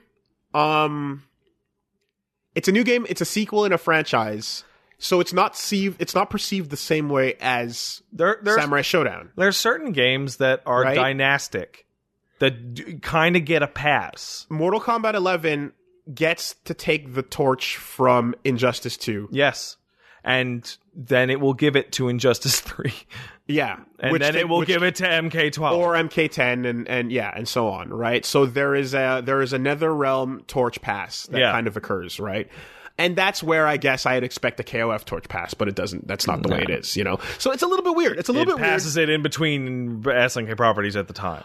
If someone wanted to argue and say, hey, why would you, like, MK11 shouldn't get treated any differently from Samurai Showdown, I wouldn't fight it that hard. Because they're not wrong. It's just coming from the idea that yeah, it kind of is that NetherRealm game. It's the next one, you know, but it's still new. Yeah. And here's the really, really like, I don't want to, how do I put this? I think it would be very interesting to find out what would happen if something like, say, because BB Tag came out and turned out to be good. It would be interesting to see what would happen if, say, Samurai Showdown turned out to not be a very good game. And let's say it came out and ended up being like a trash fire and like a joke at EVO. It came out like Samurai Showdown Sen. Yeah. Okay. Then it would be interesting to see how the future plays out for that and how the reaction goes, because it ends up being one of those things where it's like, okay, this promotional thing then blew up in a negative way. And let's not forget that Pokken was at EVO. Yeah, I remember. Hey, grab a random fighting game player in your mind that would play Sam Show. Anybody. I just need a name for an example. SNK players? What's his name? Jesus Christ. You're thinking too hard about this. Yeah. Well, Justin Wong's playing Samurai Showdown. Sure. Wins the tournament. Like, hey man, what do you? Hey, Maximilian. Yeah. Yeah. No. Let's use Jay Wong. Sure. He wins the tournament. It's like, hey Jay Wong, how's it feel to win the Sam Show tournament? Yo, this game's trash. Oh, if that were to happen. Yeah. Like. Okay. Yeah, I won because this game's stupid and broken, and like I just cheesed it out with this crap you can't beat because this game sucks. Oh, bye. Oh, you mean Mike Watson 2008? What happened there? Go. There's these really bad. Oh boy, there's interviews. Street Fighter. It's literally the year before Street Fighter. The year before fucking Street Fighter 4 came out. There's like 2008, like that deep in the game, and it's before the resurgence of the FGC.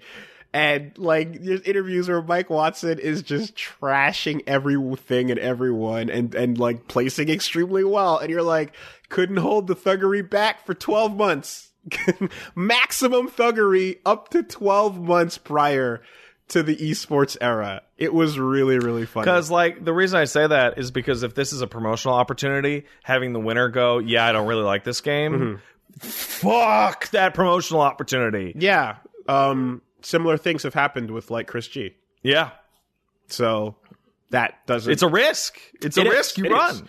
And so you always understand, like, you know, things like Nintendo running their Pokken and ARMS event to promote the thing with the World Championships coming back. And you understand, like, the company themselves kind of doing these things. EVO... it's just always had a different, like, understanding of that, because the prestige of it being the North American, like, finals has been, like, I guess now it's the world finals. Now it's the world, yes, but I mean, we have to now think about it as there are going to be promotional tournaments there are corporate interests involved. There are corporate interests involved. And they can't not be, because it's about using corporate things to play the, like, you know, like, it's not like, and it's the equivalent of Capcom owns the idea of a football. You can't play the Super Bowl without Capcom's go ahead in that respect. And you're not going to see the transparency from, like, I don't know, Triple Perfect Productions or something like that on that, because, you know, this is a company running a profitable event. What I think will be telling, of course, will be when the time comes and the stream is up and running, pay attention to who the sponsors are. Yeah. Pay attention to the multiple sponsors, because every week and every event and every stream has a ton of ad breaks for various companies and stuff. That's right. And I think seeing who's sponsoring it will clue in sort of like where some of this came from. Are there a bunch of ads for Samurai Showdown in the middle of the tournament? That's telling. Possibly. You know, we'll see. You know, and, you know, I mean, you're allowed to do that, but sure. My preference is that Unist-style communities that have existed with a good game that is established, I feel like those should get precedent because they deserve the spot. I feel like that's the most deserving. Here's a really cynical take that I'm not sure how much I even believe it, but part of me looks at Unist and goes, there's your feel good for the real fighting game, like, spirit, while we put a bunch of corporate games in because Cross Tag and fucking Sam Show are on that list. Oh, you think it's a pump fake? I think it is like, okay, people are going to be fucking mad that we keep putting these things in because companies tell us to. What if we put like an indie darling in there that everybody like cheers that it got in? That is not even that. That's not tinfoil. Yeah, that's not tinfoil. No, that's not tinfoil. That sucks. If I was a Unius player, the idea that we'd be a token small fighting game would suck. Let's see what happens when Grand Blue Fantasy comes out. Ugh. And because I'll tell you one thing. There's only so many fucking spots on that list. I'll tell you one thing. You know who has money? Grand Blue Fantasy. You know who has money? Tencent. You know who has money? Cygames has money. Cygames. I didn't know that. Sorry, that's the company. Yeah. Okay. All right. They have wealth. Yeah. We will see. Listen, the state of affairs. So this is this entire discussion and this worry is why very poorly people made the argument against esports infecting fighting games, right? The argument was made very poorly by people who didn't know how to get it across because it always came off as like, we have to keep it real. This esports shit is poison, making people wear ties. It's like, no, it's about this. It's about the whole conversation we just had. And there's a tipping point for when this becomes bullshit. And the tipping point is there are 9 games on that list. If 4 of them are obviously paid for, that's fucked up. I will live with 3. You'll never have hard confirms in comparison on that. And if you there was that quote where Mr. Wizard did say that like Evo game selections were never based on popularity, right? They were based on whoever runs Evo wanted to put in because they thought it would be the best idea at the time. That's obviously clear. Yeah, so that was there. That was one of the answers they gave for why Melee wasn't at Evo for so many years. Because even though it was massively popular, they didn't want it there. Because the communities were totally separate. Yeah, and it's almost like, the funny thing too is the inclusion of Melee or not Melee or Ultimate or 4 or whatever over the times has been treated not unlike characters being revealed in Smash Brothers. Absolutely. It's the feeling of a slot being taken. Absolutely. In this case, however, it actually is a slot being taken. There's only so much time. There's 9. There's only... Yes, you have Saturday and you have Sunday. And you've got early Sunday is the game that kind of gets screwed over a lot of the time. And then it's like, well, and that's going to be Unius. Yeah. But it'll get to be there. And you'll get to say, one person will get to say that they are the Evo world champ at Uniest. Yeah. I made, unfortunately, I can't find it now. But I Cross tag is apparently on Sunday. That's weird. Oh, found it. Perfect. Thank you for talking just long enough. I try. To find this image right here. What is this image you're describing? Evo over the years. Oh. You made this? No. I didn't make this. Oh, okay. This is fascinating. Right? This was on our Kappa. All right. So 90... Evo through the years, but with the companies instead of the games. All right. Okay. 96 is 2 Capcoms. Capcom. 2000. So that's Battle by the Bay. Yeah. Right? 2000 is 5 Capcoms. 2001 is 4 Capcoms. 2002 is 3 Capcoms. 2003 is 4 Capcoms, 3 Namcos, 1 ArcSys, and 1 Sega. That's a big year. Same exact layout for 2004. Same layout for 2005, set minus 1 Namco and minus Sega. Sega's gone. Yeah. By Virtua Fighter. 2008's got 4 Capcoms, a Namco, an ArcSys, a Nintendo, and a Tecmo. I'm going to guess that's DOA 4? And Smash Brothers shows up. Yeah. 2007, 4 Capcoms, a Bandai Namco. Bandai Namco is now Tekken. Yeah. ArcSys, Nintendo, Sega. Sega's back with something. I forget what. 2008 is 4 Capcoms, Bandai Namco, and Nintendo. Sega and ArcSys are gone. Then 2009, you have 4 Capcoms, Bandai Namco, and ArcSys. Nintendo's gone. Then you have 5 Capcoms in 2010, Bandai Namco, and I don't even know what the fuck I'm looking at. What logo is that? French Bread. French Bread. What game is that? You're probably looking at Melty Blood Actress again. Wow. Then 2011 is really weird because it's 2 Capcoms, a Bandai Namco, an ArcSys, and NetherRealm, which is MK9. Mortal Kombat 9 is back, sure. And Mortal Kombat now gets to exist on the Evo list. Yeah. Because it's now that good. 2012, 3 Capcoms, a Bandai Namco, NetherRealm, and SNK Playmore. That'd be KOF 13. KOF. Yeah. 3 Capcoms for 2013. ArcSys, Nintendo. 2 NetherRealms. Injustice, baby. And SNK. Then 2014, get 2 Capcom. We're down to 2 Capcoms. Capcom is now down to 2 games. We got Bandai Namco, 2 different ArcSys, 2 Nintendos, another Realm, and Microsoft. No, you skipped 14. Whatever. Microsoft Studios. Killer Instinct drops, and KI is now on the list. They continue for another 3 years. The others are identical for the most part. Capcom remains at the 2-game thing. We hit 2018, where the 2018 logo is the Guilty Gear font. Is now 1 Capcom, 1 Bandai Namco, that's Tekken, 3 ArcSys games, 2 Nintendos, and a partridge in a fatality. And then now we get this year, which is 1 Capcom, 2 Namcos, 2 ArcSys, 1 Nintendo, 1 NetherRealm, 1 SNK, and 1 French bread. And when you look at it like this company list is actually an amalgamation of all entrants and evened out as equally as it has ever been. It is the most diverse it has ever been, minus Microsoft Studios. Which, I mean, Killer Instinct's kind of over with at this time. Sega, well, not for Combo Breaker, but... Well, yeah, but in general. And Sega... Because Virtua Fighter hasn't had a new release since Final Showdown. Yeah. That's an interesting pie. It's an interesting way to look at it. That's an interesting look at history. It's especially when you look at the early Evo and it's Capcom, and then it just it starts to vary itself up. What that history tells you is that no matter how fucking bad the new Street Fighter game is, it will always be there. Capcom gets 1.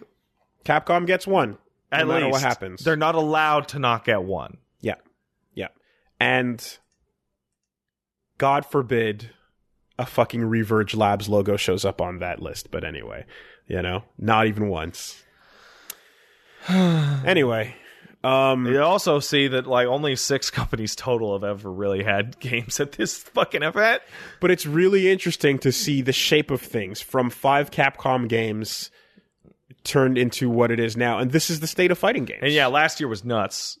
ArcSys and Nintendo outshowing what is ostensibly, in a lot of people's minds, a Capcom event.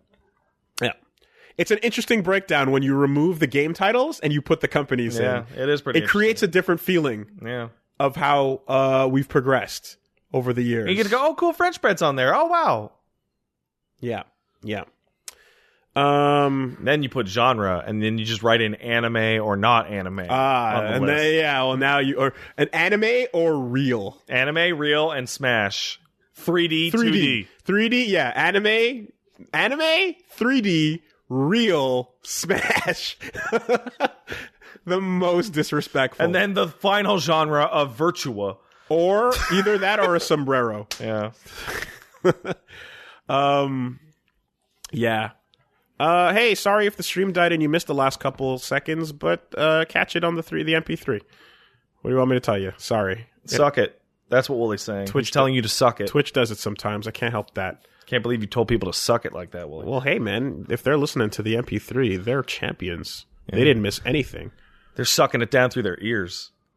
Think about it. So, that took up some time. So, there's some other quick stories we can just really Let's blast through these. Get through real quickly, because we put the egregious shit up front. I'm fucking hungry as shit, dude. Yeah, I'm pretty starving as well. Yeah. Hilariously, Plague Inc., the awesome, fun game that I've spent some time playing, where you have to take over the world and use your fucking plague and your diseases to run things. Due to a change.org petition and a tweet in which the developers said, all right, fine, if you blow this shit up, we'll do it. Yeah. Anti-vaxxing will now be a buff that you can use to keep yourself from getting diseases in Plague Inc. Themes through... No, it's the opposite. No, it's not. It's literally the other thing. Please, petition is to put anti-vaxxing as a buff. Yeah, to your disease. It makes it easier for people to get sick because they're not vaccinating against the plague. Well, either way, it is hilarious and good on them. Themes through gameplay. There you go. They have agreed because the signatures have been reached their quota, and now easy mode has been unlocked. Easy mode is now selectable. Oh, man. Yeah. So we got that going down. That's funny. We got Pokemon Sword and Shield and a bunch of people doing their best. Scottish accents. Yes. The Scottish girl Pokemon trainer is the best character that Nintendo has ever not actually created. Ever. This trend of Nintendo not creating characters is becoming a thing. Yeah, totally. Between like we're hitting peak. Nintendo had nothing to do with this, but it's more popular than the original game itself. It's the hat. They just put the hat on that character, and guess what? The voice comes out. Oi, slag. The voice comes out.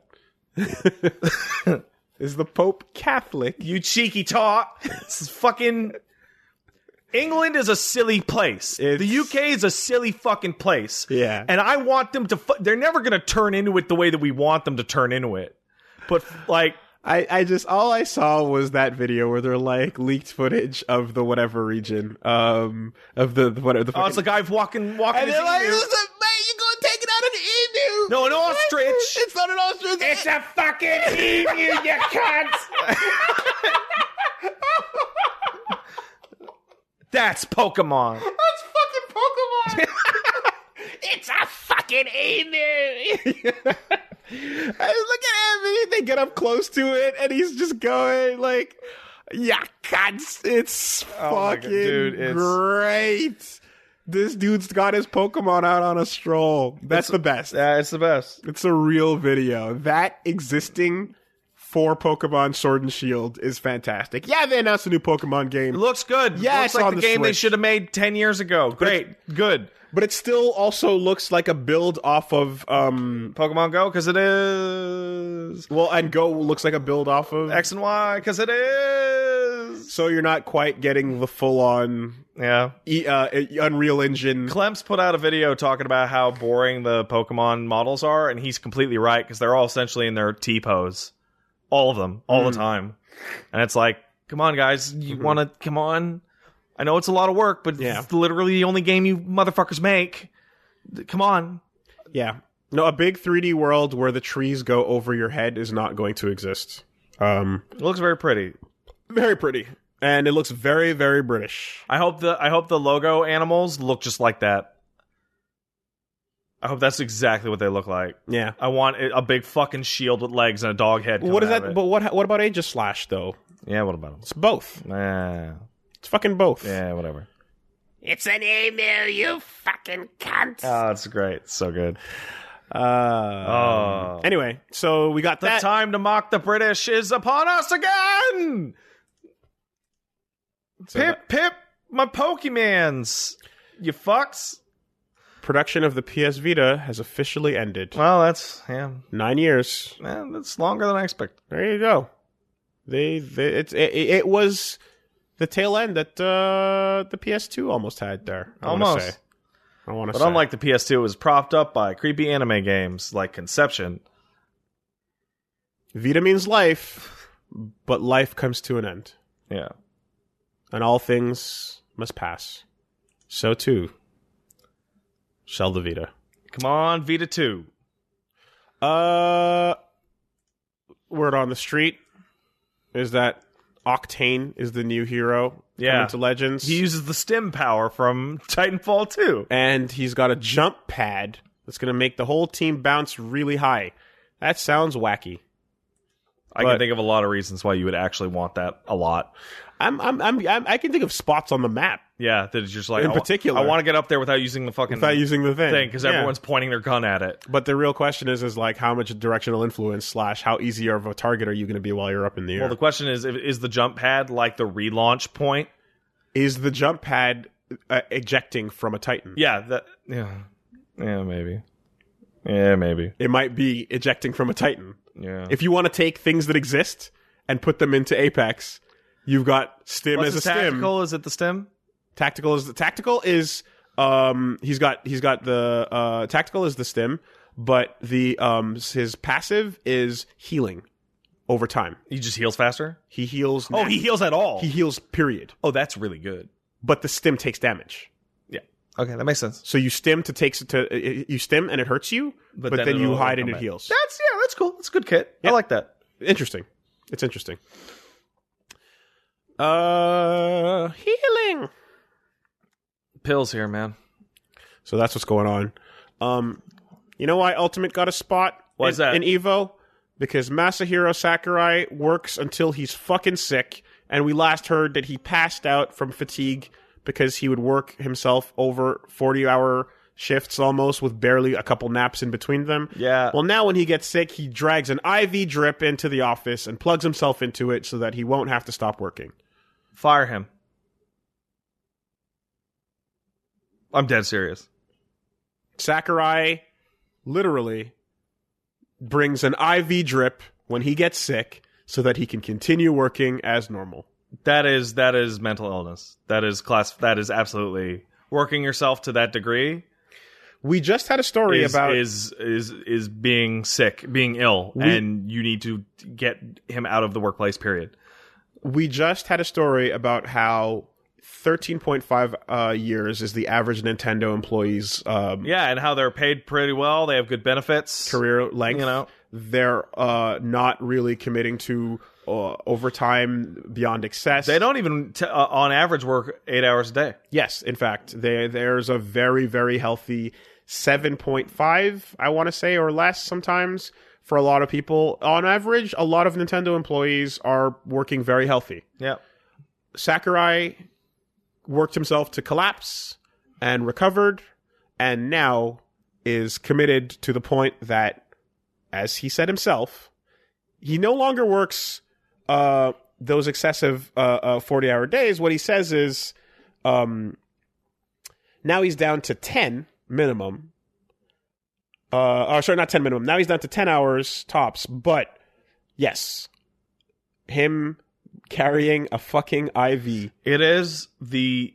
And he gets 2 days off per week. He does 10 hours per day. He takes 2 days off per week. And if he gets sick... It is the professional and moral responsibility of whoever is technically his boss. Bowser? Whatever. No, that's whoever's that's directly above him in the building, Japan, right? Yeah. To go into that office and tell him to get the fuck out of there whenever shit like that is going on. Have security escort him out. Get the fuck out. You're going home. You don't got to go home. You just can't stay here. So even with those 2 days that they're talking about, that's still a 50-hour work week if he's doing 10 a day. That's bad. Especially since he's probably lying. Right? The workaholics tend to fucking... He also had fucking wrists that went to shit. His arms exploded, yeah. Like Liam, so, due to his own stuff. Now, the story that came out the other day when this was... who was talking about overworking their employees the other day? What game was it? Rockstar? Maybe. Was it Rockstar talking about Red Dead? Maybe, because they did. Yeah. So I want to say that happened, and the difference... That was months ago, by the way. Yeah. You threw me off because you said the other day. The perspective on that, where you're taking someone talking about how the team is doing that, and it makes it like... You're not describing yourself, you're describing this is what other people that your employees are. These are your employees that you're doing to them almost is the way that comes across. In this case, this is Sakurai just volunteering the information. Yeah, 100% himself. Yeah. That he does to himself. And it's a different feeling from it, but it ultimately results in the same conclusion, which is you need to fucking stop. That Red Dead series of interviews, there were a lot of interviews with people about that. And there was one that really stuck out to me where Rockstar was actually... Where the culture was like, you got to come in, you got to be working, got to get scene working, right? But at the same time, the company was like really accommodating with some stuff. And there was one particular incident that like fucked a bunch of people up. Like it threw them perception wise, where they're like, hey, we know you guys are working a lot of hours in the office. So we're going to offer a laundry service where, we're going to pay it free of charge. People go to your house and do your laundry. And the overwhelming consensus was like, are you fucking telling me that I'm not going to have enough time to do my own goddamn laundry? Are you serious? What is the message here? What the fuck? Right. That's screwed up, man. Now, like in a Google campus type of way. It's like, oh yeah, but we've always had like fucking lifestyle insanity levels of coverage for whatever you want to do. So it's almost like, if you already had that level of stuff available to everybody, then it wouldn't be that big of a deal. Mm-hmm. But if this were being something that you were rolling out in your otherwise normal office, there's only one way to take that. It's like, well, you should be working a couple extra hours a day, dumbasses. Anyway, really quick. So there's that about Octane. There's that about Sakurai. There was a heads up, more of a PSA. There's going to be a Mortal Kombat online stress test in March. Cool. So March 15th to 17th, if you want to get your hands on MK11, you're going to be able to do so with their online stress tests. Be aware that the thing might fucking break. That's kind of the point. That's the whole point. Exactly. It's not a demo. It's to see if they can handle the network. They did a little thing that I thought was really smart, which is they're making NetherRealm is good at listening to people with changes, and they made a really complex situation much simpler now. Where meter burn used to be in the old build was like button specific things with each move that would change from move to move, from character to character. That sounds like shit. And now it's just back to being do the move and press meter burn. Good. In this case, interactable, and then that'll be it. So they fixed that based on feedback, and that's a really smart thing to do. Yeah, that's about it. This last one here is like, whatever. Yeah. What would it be? You will never know. Actually, no. It's. We can just really quickly because I like the character. Mm-hmm. What's happening? I like the character. I think it's cool. I like Shinobu, and Shinobu's coming as a playable character to No More Heroes, Travis Strikes Again. And okay, she's awesome. She is. Game she's is still, fantastic. Unfortunately, pretty repetitive. But she's got a fun trailer, and if you're interested, you can check that out. And I'm sure she's going to get some cool cutscenes and story things, because Shinobu is rad, all in all. She's great. Let's take some letters. Hey, if you want to send a letter, email, message to us at this here podcast, you would send that to castlesuperbeastmail@gmail.com. That's castlesuperbeastmail@gmail.com. Then we'll have Wooly skim through a couple of them. Might answer yours, might not. And then it'll sound something like this. Dare Cliffy B Takedown Cast. Hey, what up? He deleted that fucking tweet. I noticed that, yeah. You reached in there. And... What a bitch. Dare Cliffy B Takedown Cast. I give names to my PC as a fun way to identify which one is which, as I tend to keep the theme of naming them after hip-hop producers, i.e. Dre, Igloo Host, Clams Casino, etc. I thought this was a weird thing until Wooly referred to his PC as the Vector Cannon. Yeah, that's good. That being said, what other names do you have for PCs or other inanimate objects, and is there a theme that revolves around that? Regards, Guillermo. I'm the wrong person to ask on this. I've had a history of naming my computer or my hard drive specifically after moves. Right off the bat, I've done Galactica Phantom. I've had a hard drive named Galactica Vanguard, Tetsuzanko, Yozan-sen, Vector Cannon, Raishin Mahaken, Seishuzen Godanzuki. Although my most recent one has been Why Won't You Work? That's my favorite one. I went over to his old place, and he was in not device manager. He was in connected devices, and there was some fucking device that the icon I didn't even know what the fuck it was. It was just called Why Won't You Work? And I went, why'd you call it that? And he said, what do you think? I'm like, all right. That's been around for a while now. Yeah. My desktop's name is Desktop. Okay. My headphones are called Pat's Headphones. Okay. Creative. Very. Thank you. What's up, guys? Norbert says, just writing in with a quick question. What are your real-life speedrunning techniques? And I don't mean biting a bullet, because that's just like quitting the game. Mine is chaining chores for maximum efficiency and doing all my sightseeing on rollerblades. Don't forget to sip that fresh energy and stay pumped. I'm sure I have some. It's hard to think of them at the moment because they're usually mundane tasks. But I definitely know I like to option select situations as much as possible. Mm-hmm. If I have to do something or find something or such, I will try to do two things at once in certain ways. So I know, like, if you're trying to catch a cab, back in especially in the pre-Uber days, you don't catch a cab standing on the street looking for a cab. No. You walk to an intersection. That's right. And you catch a cab on an intersection. That's right. So that you double your chances. You option select it. Mm-hmm. Depending on the way, if it's two-way streets, you're quadrupling your chances. Right. Again, prior to the Uber world, this was how you do it. Yeah. And there's things like that I can't quite think of now, but that's one that I would do constantly. Do all your bathroom stuff in the shower. Just all of it. Speedrunning. All of it. It's faster. Sequence breaking. Yeah. Don't do that. That's disgusting. Eat dinner out of a Frisbee. That is fast. I don't know. I tend to try and do things as sequentially as possible, even if they take longer, because I have to. So I'm not very good at this. Yeah.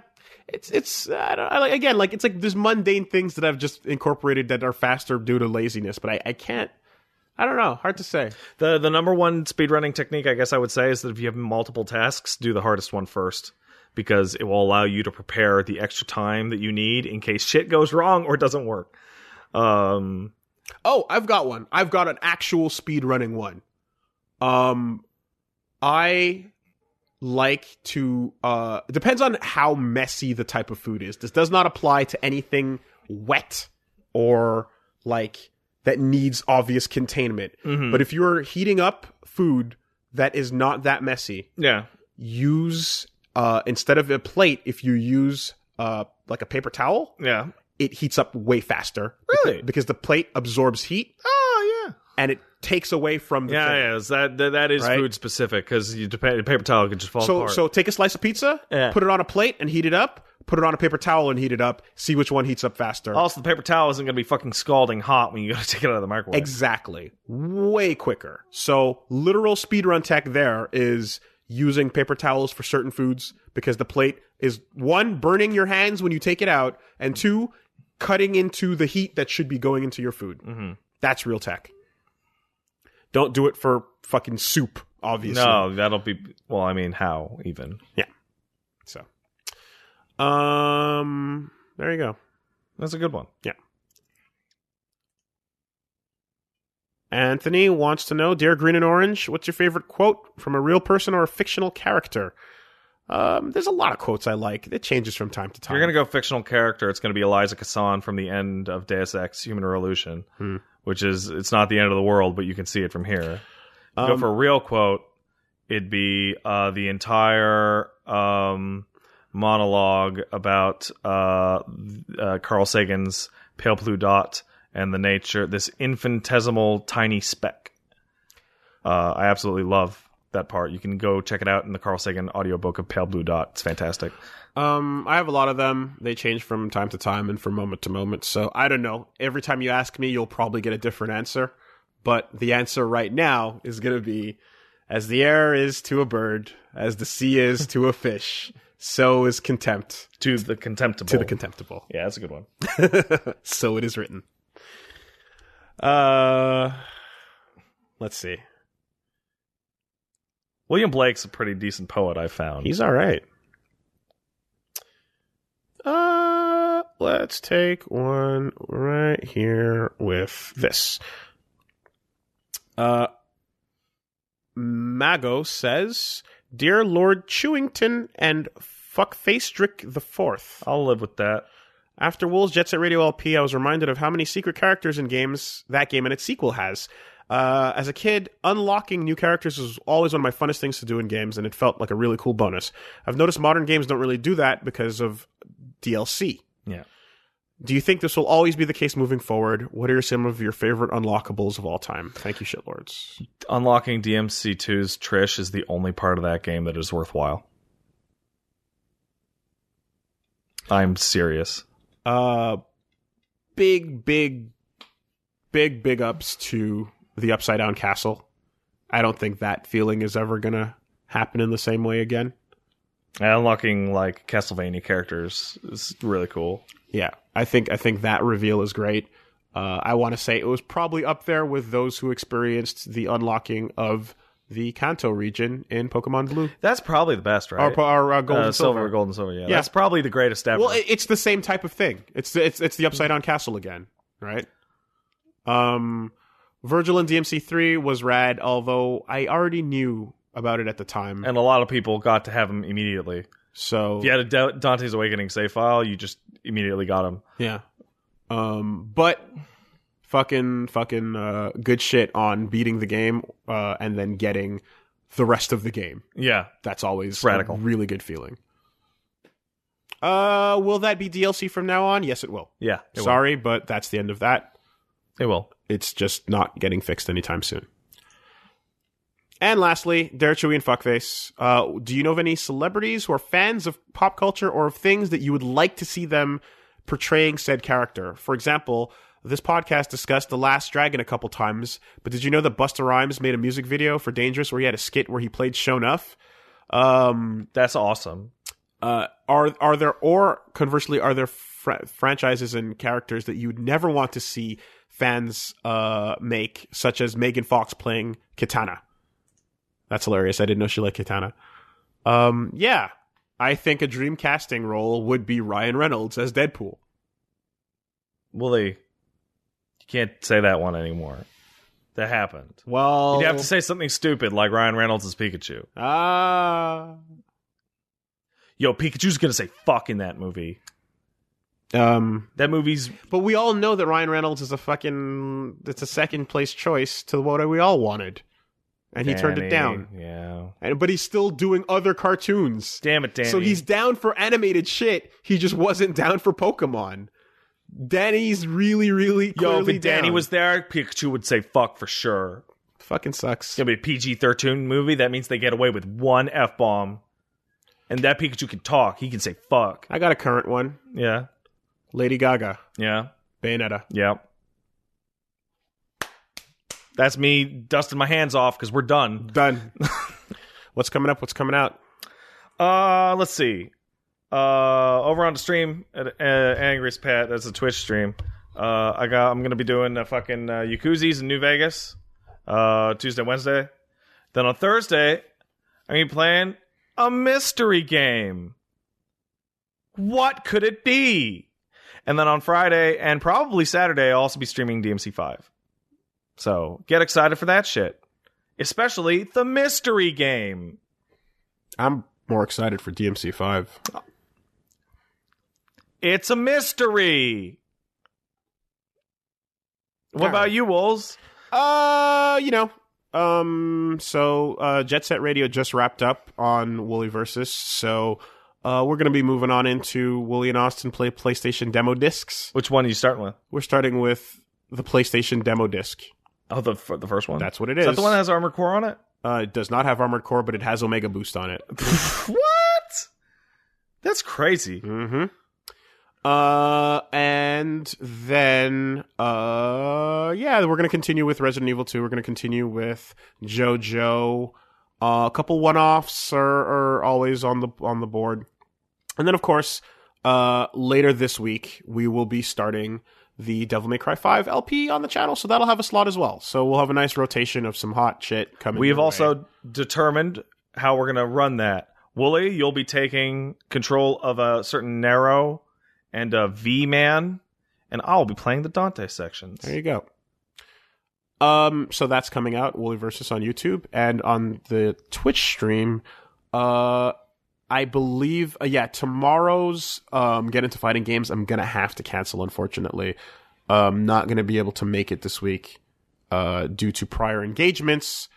However, we will, of course, be back next week, hopefully with some fun stuff and guests in tow.